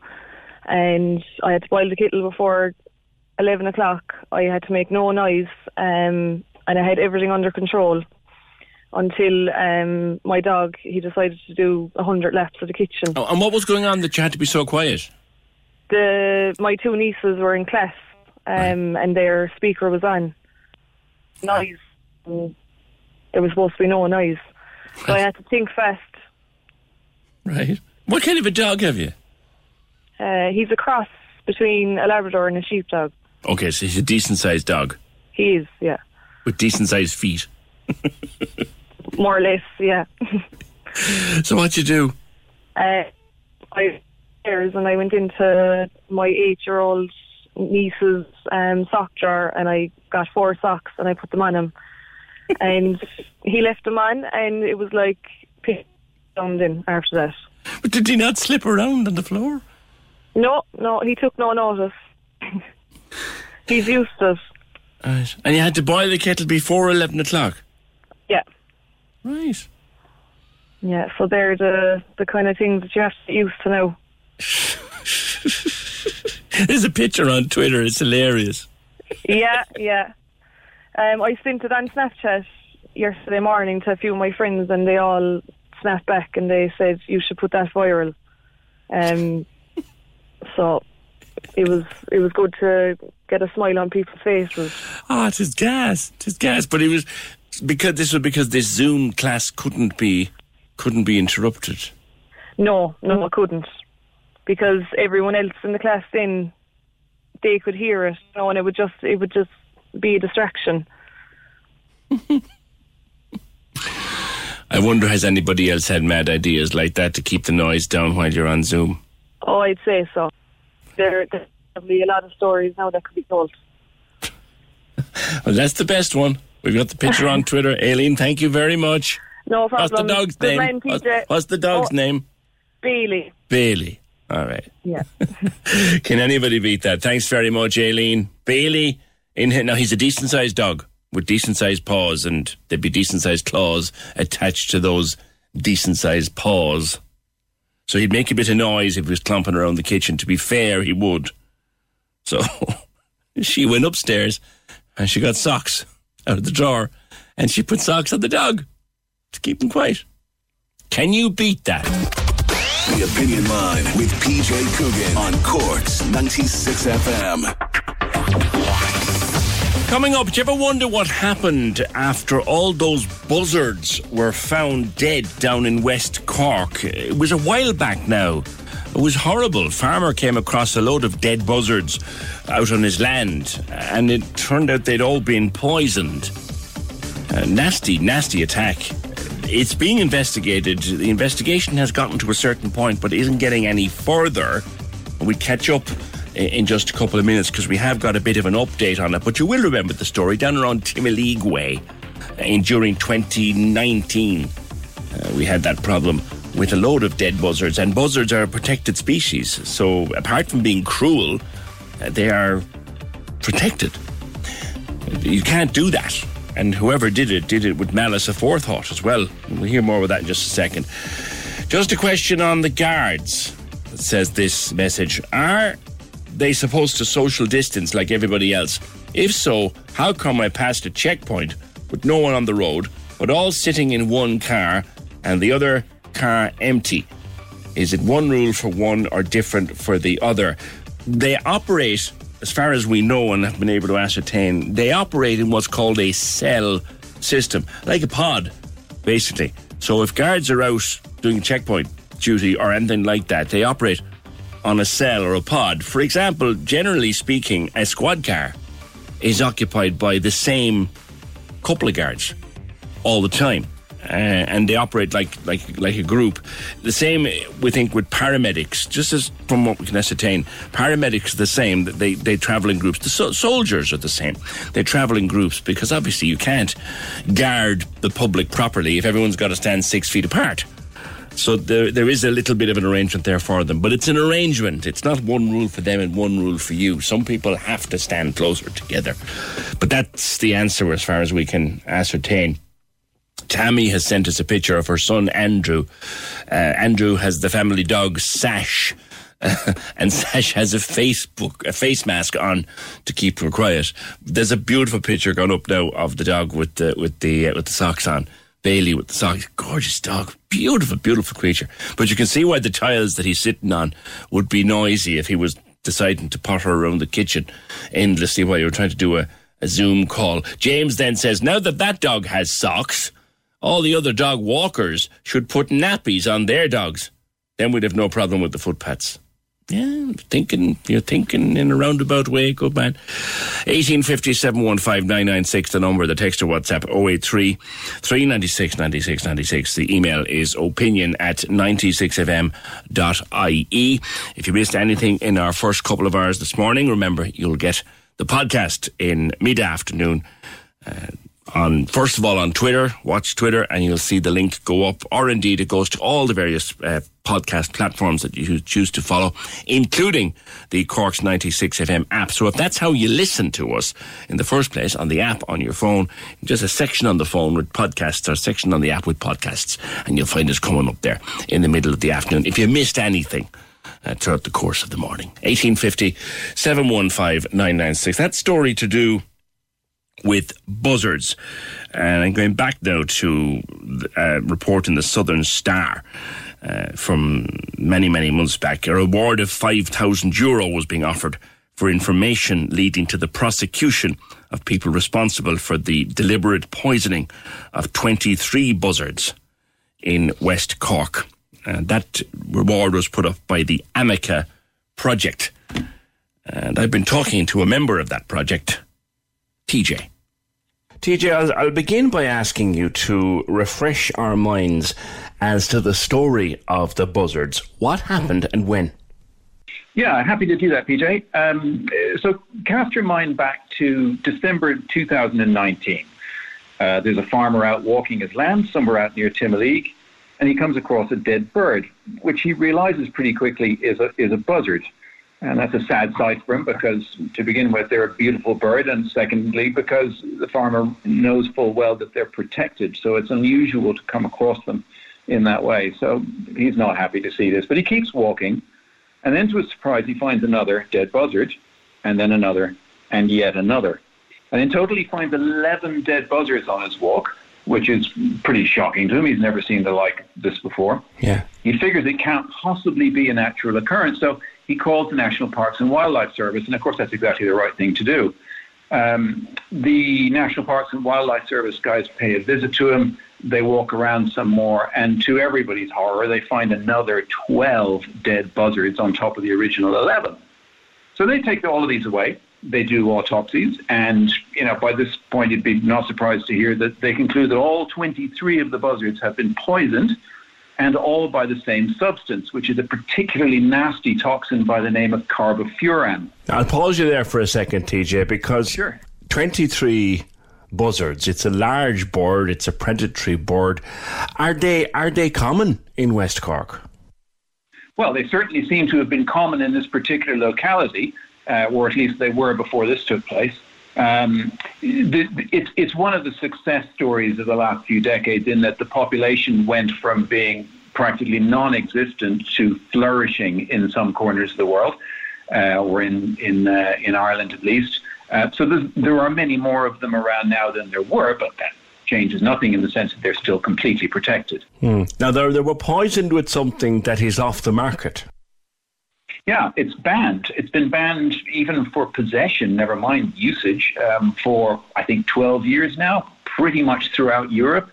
It's an unpleasant toxin, not that there's probably any such thing as a pleasant one, but it has very nasty effects. And of course, the very act of setting out poisoned bait is illegal across Europe and in Ireland. And using this particular toxin in that way, even the possession of it is illegal, never mind the use of it. Wow.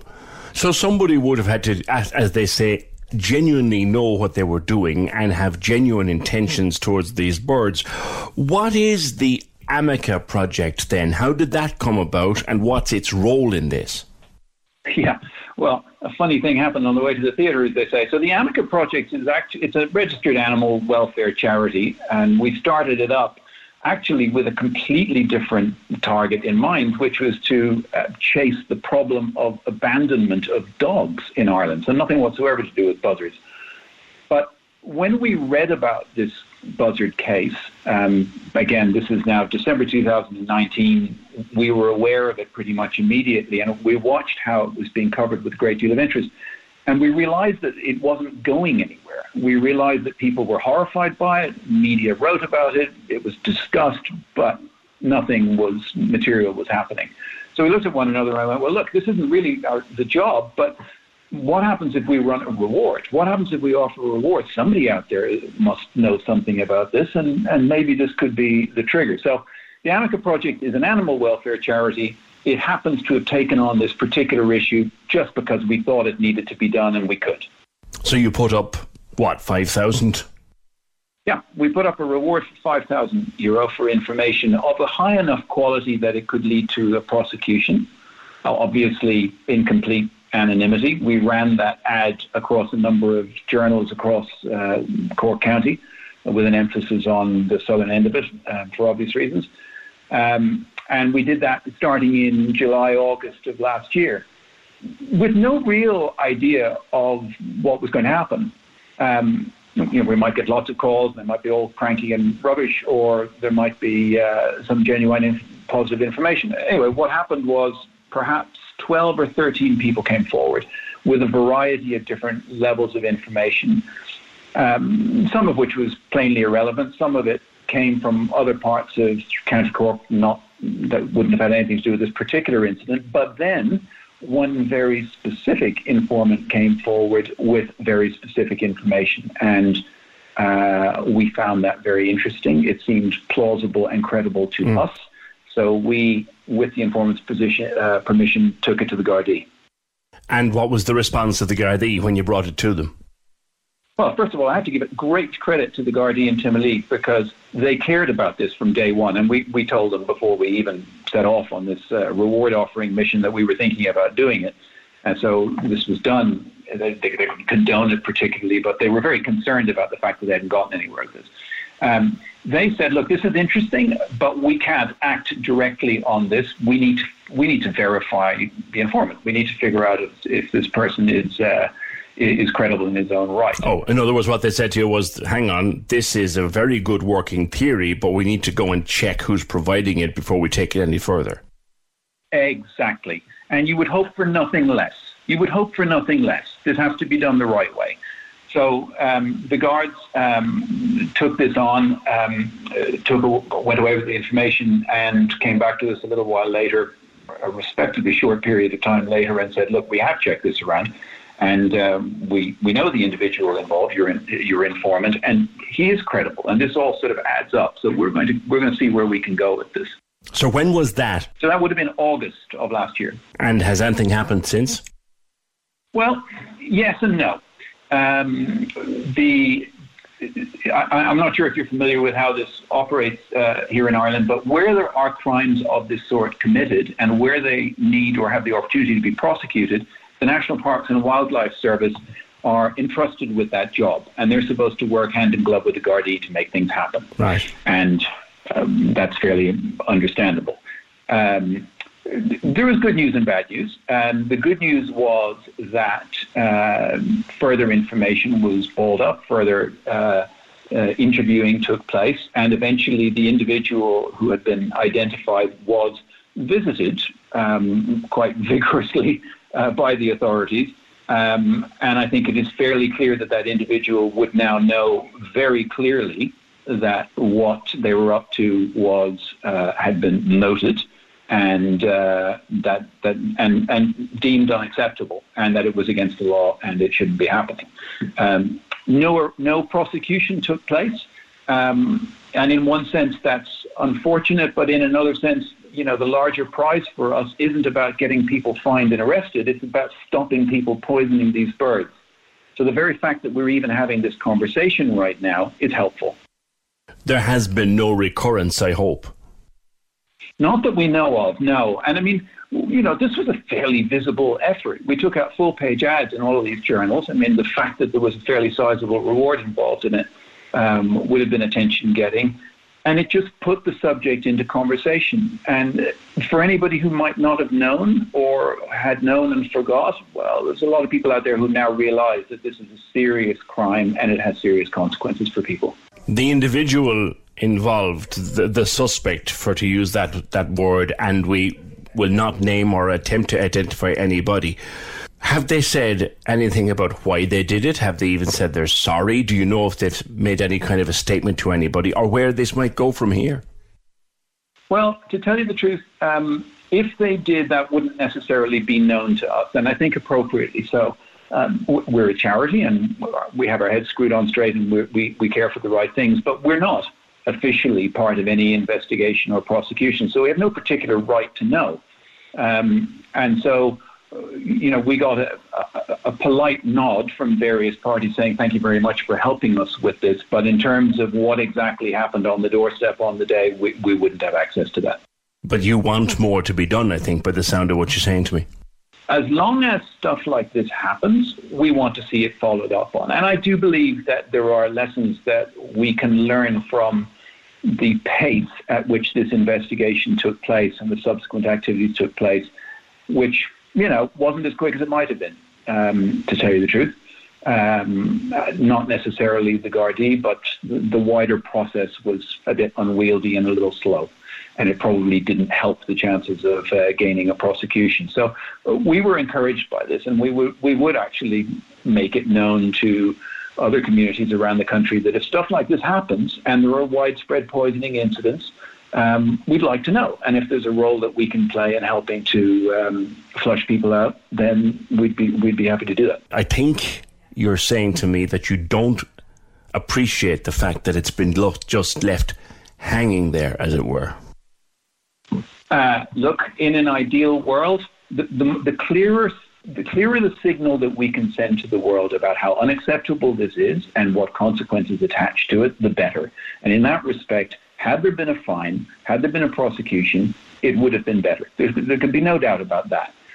But that said, a clear signal has been sent. And we've learned some things about how this operates. And I think that we can do more and do better going forward, and maybe even help the National Parks and Wildlife Service to review their own methods of operation. And who knows, maybe bring about some improvement. Well, as anybody who listens to this programme frequently will tell you, our listeners love birds, even if they are predators. I remember the story, obviously, from the time and how shocking it was. Thank you for the investigative work that you've done and for bringing it as far as you could bring it, TJ. Well, thanks very much, PJ, and it's really appreciated that you have us on to talk about this. It's TJ from the Amica Project, speaking to him in the last few days. Just raises some questions. Good that they got the investigation going.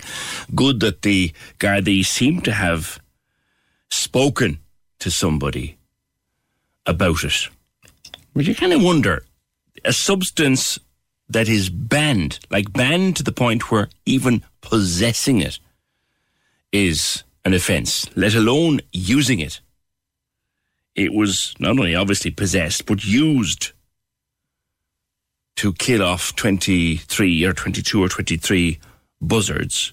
It would appear from what TJ tells us that the Gardaí either knew or have a fair handle on who did it, may well have spoken to them, but there's been no sanction for possessing a substance that they're not even supposed to possess, and no sanction for using a substance that they're not supposed to use to kill those beautiful birds.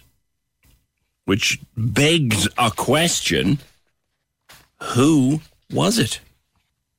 And I've no doubt about it that when we can get to West Cork and when people can get up and down out of West Cork and someone, I've no doubt that if I was down around Timaleague or that neck of the woods in the summertime and I started asking questions in a pub, God, remember when you could do that? It was great being a journalist. You could ask questions in a pub. Remember that? Someone will tell me. But I get the impression, just an impression, that someone got a, will you ever stop that? No, for God's sake, approach. Which wouldn't be good enough at all. 1850 715 996. Ashley says that person asking about the guards sitting in a squad car, do they not have anything better to do or to ask or to complain about? Always having a go at the guards. There's a lot of that going on at the moment, Ashley, to be fair. But you're right. Do they have nothing better to do than wonder what rules and regulations apply to them and what special provisions the guards have? Then again, what special provision did whoever had the poison down in West Cork?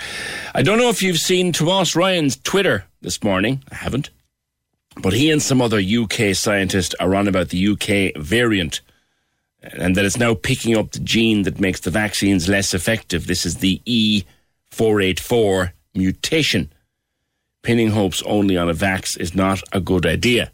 The virus in that regard is going to chase us around the houses with many, many variants, which, in fairness, is what the flu does.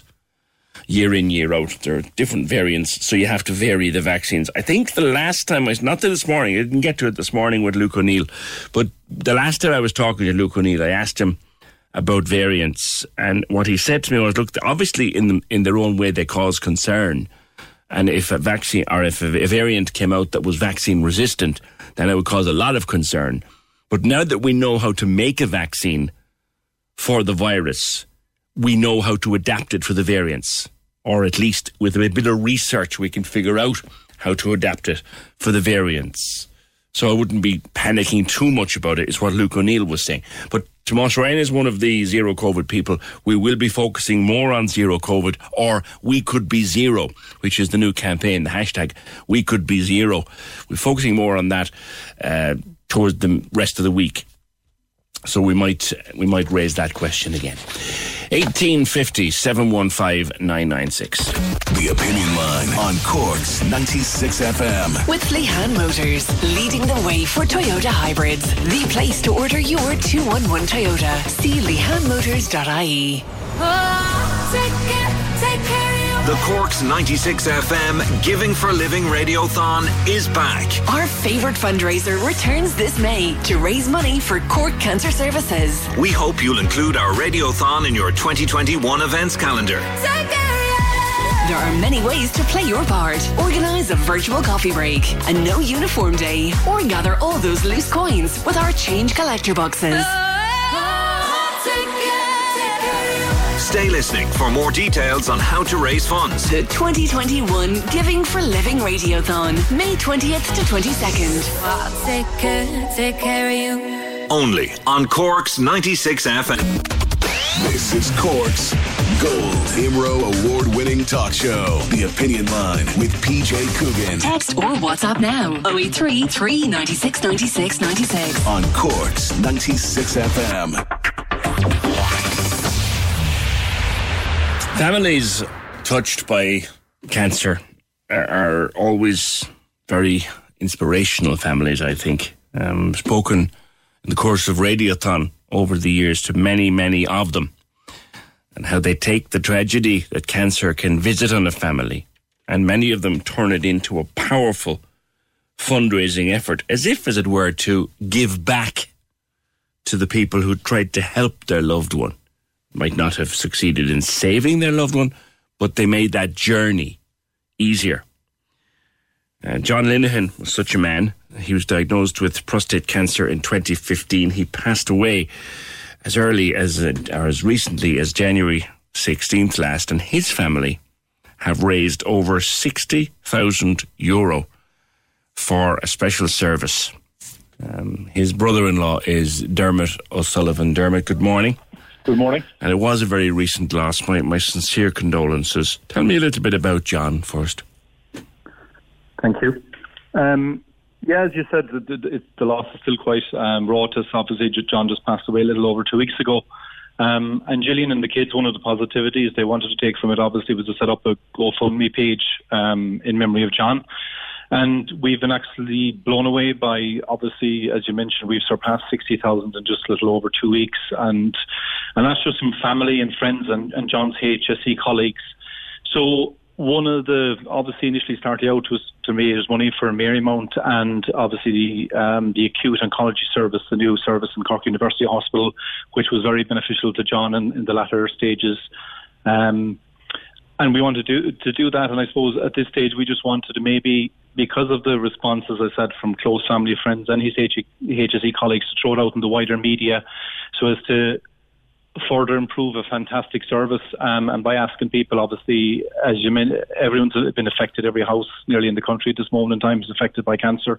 And it's really to throw it out there and see can we create even more funding to give to the acute oncology service in CUH. He was a nurse, wasn't he? Yeah, John was a nurse. He trained in actually, I suppose, ironically, Cork University Hospital or Cork Regional is very close to his heart at the time. He trained there as a student nurse in between 85 and 88 and went on to staff in GB Orthopedics at the time, I think, and work in the emergency department at that stage. He actually met Gillian there during a patient transfer. She was a nurse in the South Infirmary at that stage. So they met around, I suppose, the HSC circle as such. He moved on then. He was very involved in the hospital. You know, he would have played football and soccer with the Cork Regional Hospital at the time. He actually played an All-Ireland final. We found all this out later. John was a very quiet gentleman, so we didn't, unfortunately you don't hear these great stories until someone has passed on, but he actually won an All-Ireland with Our Lady's Hospital back in those days, and which was played in Crow Park. He'd also been very involved in music and would have played with the Plexus folk group in the hospital. He moved on then to give back and to become a nurse tutor and nurse lecturer, just to lecture student nurses, including myself, before he moved on, and obviously then on to UCC in 2000 when the training program changed. So CUH and Cork University Hospital, I suppose at that stage was, a big family and was a very important part of the beginning of John's career, and even the feedback and the condolences we've got since then, from student nurses and nurses all over the world that John would have trained, from the UK, the Middle East, as far away as Australia. So he definitely touched a lot of people's hearts, and I suppose what Gillian and John wanted to do was to give back to Cork University Hospital, which was so good to them, to John's in early career, but also in John's final days as well. So tell me about the ambulatory care unit. What is that? So the ambulatory care unit was set up in March 2020, ironically, just before COVID, as a service for acute oncology patients to access. And I suppose initially before that, patients would have presented to the emergency department, and as you're very familiar with, obviously, is under a lot of pressure all the time, but especially now. So what this did is it allowed cancer patients, to access the service without having to go through the emergency department. And obviously, it gives them a very safe space. Yeah. It allows them to contact the nurse. There's a point of contact there all the time. They've, I think, treated accepted over 500 patients, and they've avoided over 300 of these patients actually being admitted into hospital. So these would be cancer patients who would normally have some kind of a flare-up, would find themselves going in through the ED, but they go in this way instead. Yes, absolutely. Right. So, and I mean, obviously with these patients that are immunosuppressed anyway, ED, especially obviously in the current climate, COVID is high risk area anyway. So this allows these patients this pathway into Cork University Hospital. It's run under Mags Allen, the advanced nurse practitioner, and Dr. Richard Bambury, who's the clinical director of cancer services for CUH. So it's a fantastic pathway for these patients. And what we hope to do is to give the majority of the funding raised to develop the service even further and furnish a proper, a room or an area for patients within CUH. And obviously this is something that John, in John's memory, and John would have wanted. John would have always been very much involved with, improving patient care, and would have especially worked a lot with the elderly in the community and in the area of dementia. So it's just been fantastic to date, the response, and that's why we just wanted to go to the media to allow people that are obviously affected by cancer and that have used the service in the past and that will need a service in the future, so that they can get this access into Cork University Hospital. Now it started, the GoFundMe started, I think, around the time of John's funeral, was it? Yeah, it was just after John's funeral, which was the 16th. So I think GoFundMe actually initially came to Gillian and Jennifer, her eldest girl, who had set it up. I think it was the second fastest within a week for funding. So, as I said, we've been blown away. I mean, by the generosity of people, and obviously from family and friends, and that's why we just wanted to give the wider public the opportunity to, to give to the fund as to benefit other cancer patients and families moving forward. Yeah, we've shared the link now on our social if anyone wants to go there and donate, or they just Google GoFundMe John Linehan and it'll come up as the first page in a search. So there's 60,000 in there, which is a fabulous achievement. Yes, I mean, it initially started as a €5,000 goal. So, as I said, we've just been blown away by the generosity of everyone, just to thank everyone for their condolences and their help to Jill and the family in the last couple of months. Yeah, how are they? They're doing very well. I mean, they're doing very well. Obviously, you try to take the positivities out of everything. I suppose coming back to the acute oncology service, it definitely saved John not being admitted into hospital, which gave him more time at home with the kids and with Jill. And obviously that's time that they'll never forget and obviously, never get back. But, and that's why I suppose they really feel, and John felt at the time, that the acute oncology service was fantastic for him at the end. And this is why he wanted, I suppose, to raise these funds to help future cancer patients and cancer patients at present, to benefit from that, to spend more time with their families, if possible. All right. Well, listen, it's a superb effort, 60,000 in the space of a couple of weeks, and a couple of very difficult weeks for the family.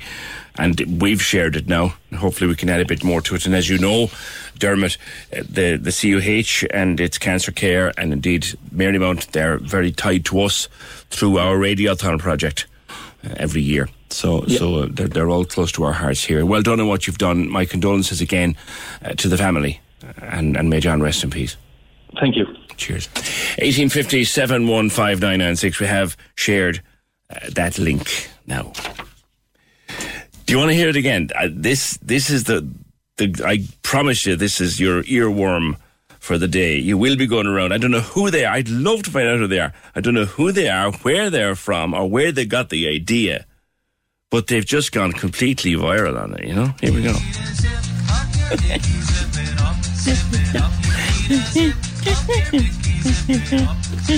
You can be around Tesco's now in a minute. In behind your mask. Yeah, not that bit.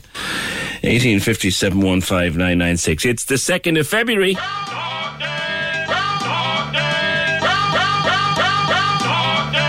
How are you dealing with it? The Opinion Line on Cork's 96 FM. With Lehan Motors, leading the way for Toyota hybrids. The place to order your 211 Toyota. See lehanmotors.ie.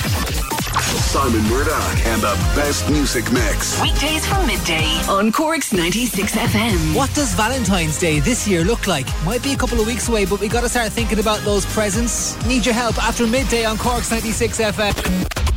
This is Cork's Gold IMRO award-winning talk show. The Opinion Line with PJ Coogan. Call us now, 1850-715-996. On Cork's 96 FM. Oh, there's another bit of a earworm on Twitter as well, from the Guards. Now, before I even share this, which I will, people will be moaning about the Guards about it again. Don't even start. But you wonder, all these videos going around that you've seen of Guards doing little bits of dance practice in car parks, and there was one was on the roof of a Garda station in Kerry. There's a purpose to all of that. It's a challenge. It's a TikTok challenge, believe it or not. It's quite a good tune they're TikToking to as well. That's coming before the end. But definitely, the 2nd of February is apart from that, it's one of the funniest films you've ever seen. I think it's probably on Netflix or Amazon or one of those. Have a look. It's one of the funniest movies you have ever seen in your life.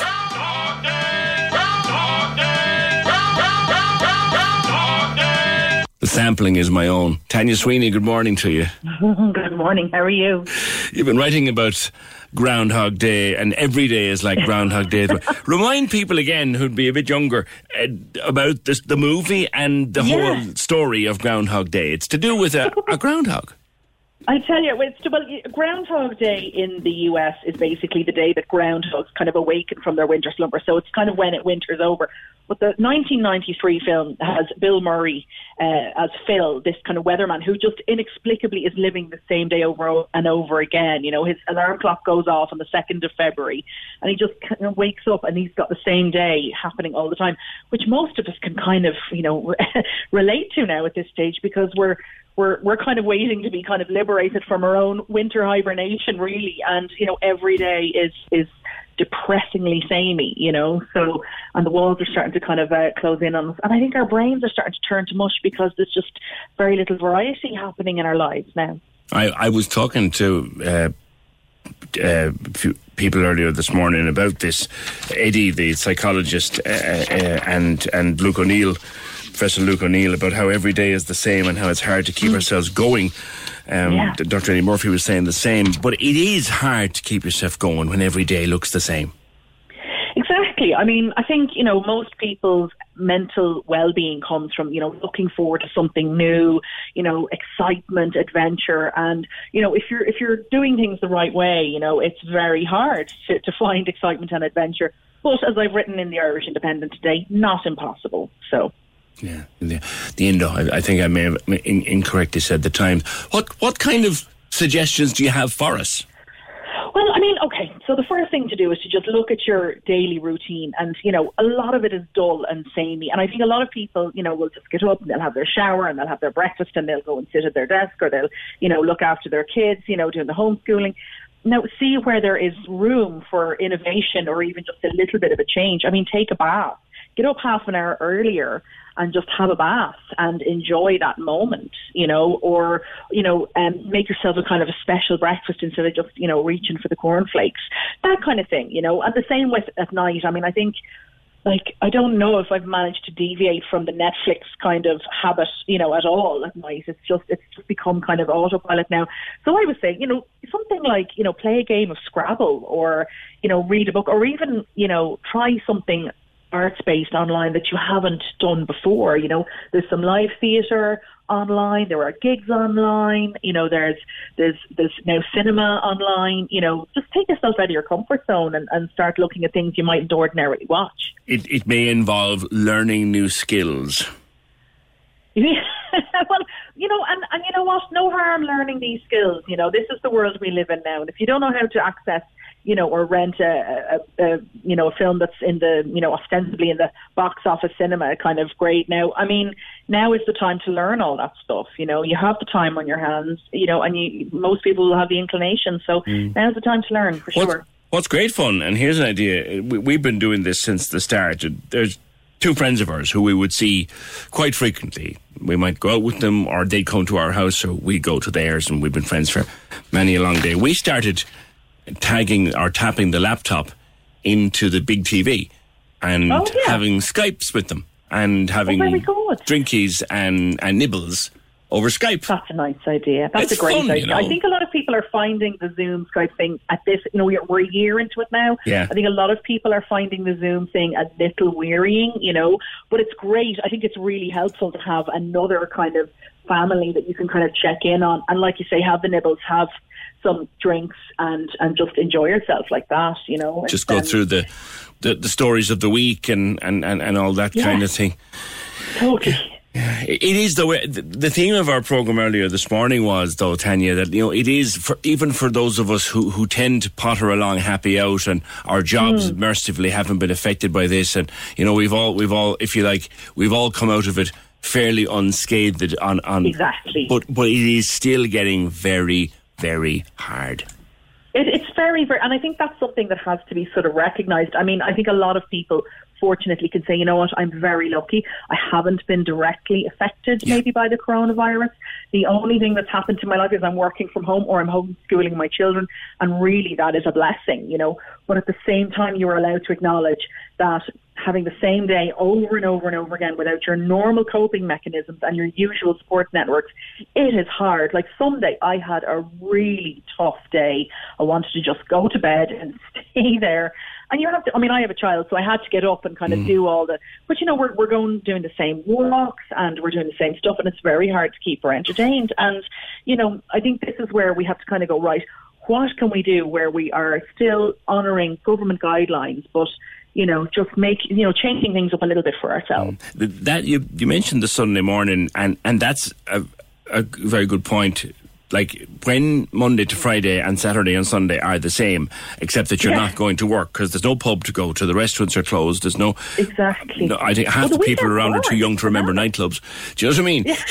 You know, and the theatres are gone. There isn't anything to do, and we can't even go to the beach because that's 15 miles away, even if it was... Exactly. Or there was. You're kind of lying there on the Sunday morning going, why am I bothering to get out of the bed? It's so boring. I mean, like, it's so strange to me because we normally live for the weekend, you know what I mean? And even if you're not working, I mean, what are you going to do with yourself, you know? It's actually very, very strange, you know? But I do suggest, you know, like, if you're finding that things are just, you know, the expanse of the day is stretched out ahead of you, like, you know, go and clean out your fridge, find a project, you know what I mean? And, like, do something which will give you just that small feeling of accomplishment. Do you know that kind of way? Just one small thing. Yeah, like, well, climb a mountain here, you know? That's kind of why I'm sitting here. This is the second day in the running. I'm sitting here with sore elbows and sore knees because the wife decided at the weekend it might be a good idea to insulate and refloor the attic. Wow. And I'm battered and banjaxed from bending into small corners. But at the same time, it was a pleasant release from hours and hours of COVID. There you go. Exactly. I think doing something and putting your mind into a project, you know, whether it is like that, home renovation, you know, and I think that's why for the last year there's been lots of, learn a language. And some people are like, you know what, I'm not the humour for this. But there's a lot to be said for just taking your mind and putting it into something else, whether it's a jigsaw puzzle or, you know, just learning to cook Japanese food. You know what I mean? Like, it's, you know, I think it is a huge ask to tell people to start kind of, you know, getting involved in all these mad new hobbies. But, you know, I definitely think, you know, sitting and thinking too much, doom scrolling on your phone, listening to the news, you know, I think you just need to break the monotony up of that a little bit, you know, with something else. Come I've back never to heard me of a though timeline about something plan that's for in it. your piece, and you Yeah. need to explain yourself here. Oh, go on. We can't. I mean, Netflix is sustaining our brain.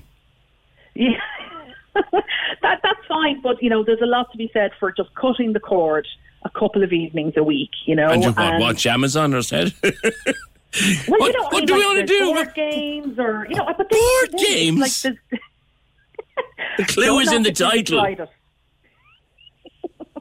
Well, you know what? I also say that there are online choirs, and these there are so many. Look, in 2020 there has been an explosion of people who are trying to kind of lift others out of the kind of Groundhog Day and the sadness and the awfulness of the pandemic. And if you look, hard enough, you will find. I mean, if an online choir isn't your thing, you will definitely find somewhere that. A tribe online. And I mean, it is all going online, and there's no point in going, well, I don't do online. You do now. You do now. You don't have a choice. Yeah. Well, exactly. This is the world we live in now, and you can, dig your heels in and be a Luddite all you like, but you'll be left behind. Yeah, well, you know what? If my mother can learn to use Facebook and use Zoom, anybody can. Do you know what I mean? Tanya, good to talk to you. Great to talk to you. Cheers. Take care. Bye-bye. 1850-715-996. It's every day's kind of the same at the moment, but it's also what you make of it.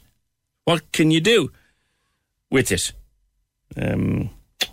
So that sameness, that flatness, that dull, repetitive, Groundhog Day, it's up to ourselves to change it,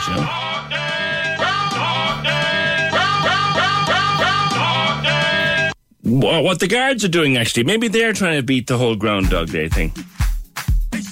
This is Jerusalem. This is a good tune, actually. But this started in Switzerland, where a bunch of Swiss cops did a TikTok. And it kind of went a small little bit viral. And now cops all over Europe are doing their own version and learning the dance in car parks and on the roofs of Garda stations. It's a good tune.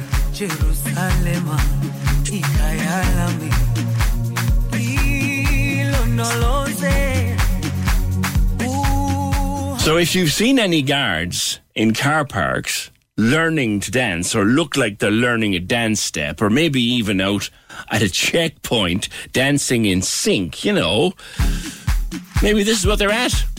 I like that. That's cool. Yeah, heard the steps are quite simple. Mag says her fella isn't at it because he got two left feet. So that's what they're at. All those videos of guards learning to dance. They're trying to follow the lads in Switzerland on TikTok. And the tune is called Jerusalem, and it's a huge, huge craze. 1850-715-996.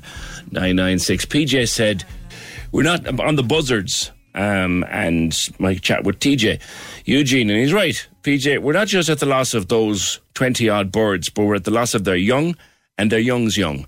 So in fact we're at the loss of hundreds of birds, says Eugene, which is true. I'm reminded that Nellie of Holy God, her anniversary is 113 years ago today.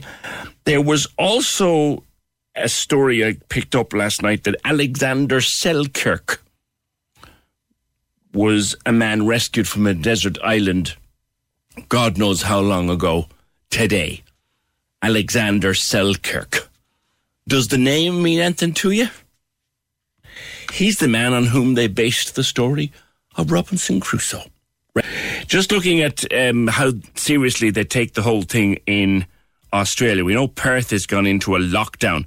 There's a man has been just jailed for 18 days in Perth. 18 days for refusing to wear a mask in the middle of their lockdown. That's how strictly they're taking it over there, and that's why Australia has achieved as much as it has achieved. Sad news yesterday. Before the Christmas, we featured actually a look back at Saved by the Bell. Was one of the big shows in the 90s. Poor old Screech died. Dustin Diamond.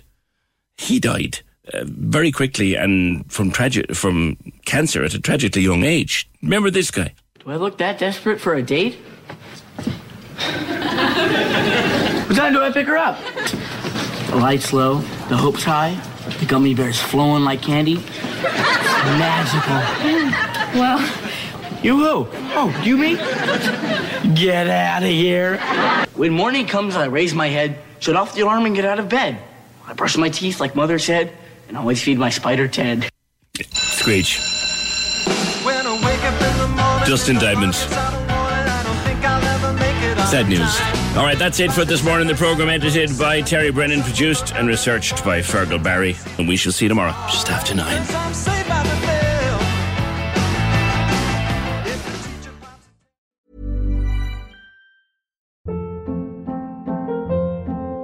Hold up. What was that? Boring. No flavor. That was as bad as those leftovers you ate all week. Keke Palmer here, and it's time to say hello to something fresh and guilt-free. Hello Fresh. Jazz up dinner with pecan-crusted chicken or garlic butter shrimp scampi. Now that's music to my mouth. Hello Fresh. Let's get this dinner party started. Discover all the delicious possibilities at HelloFresh.com.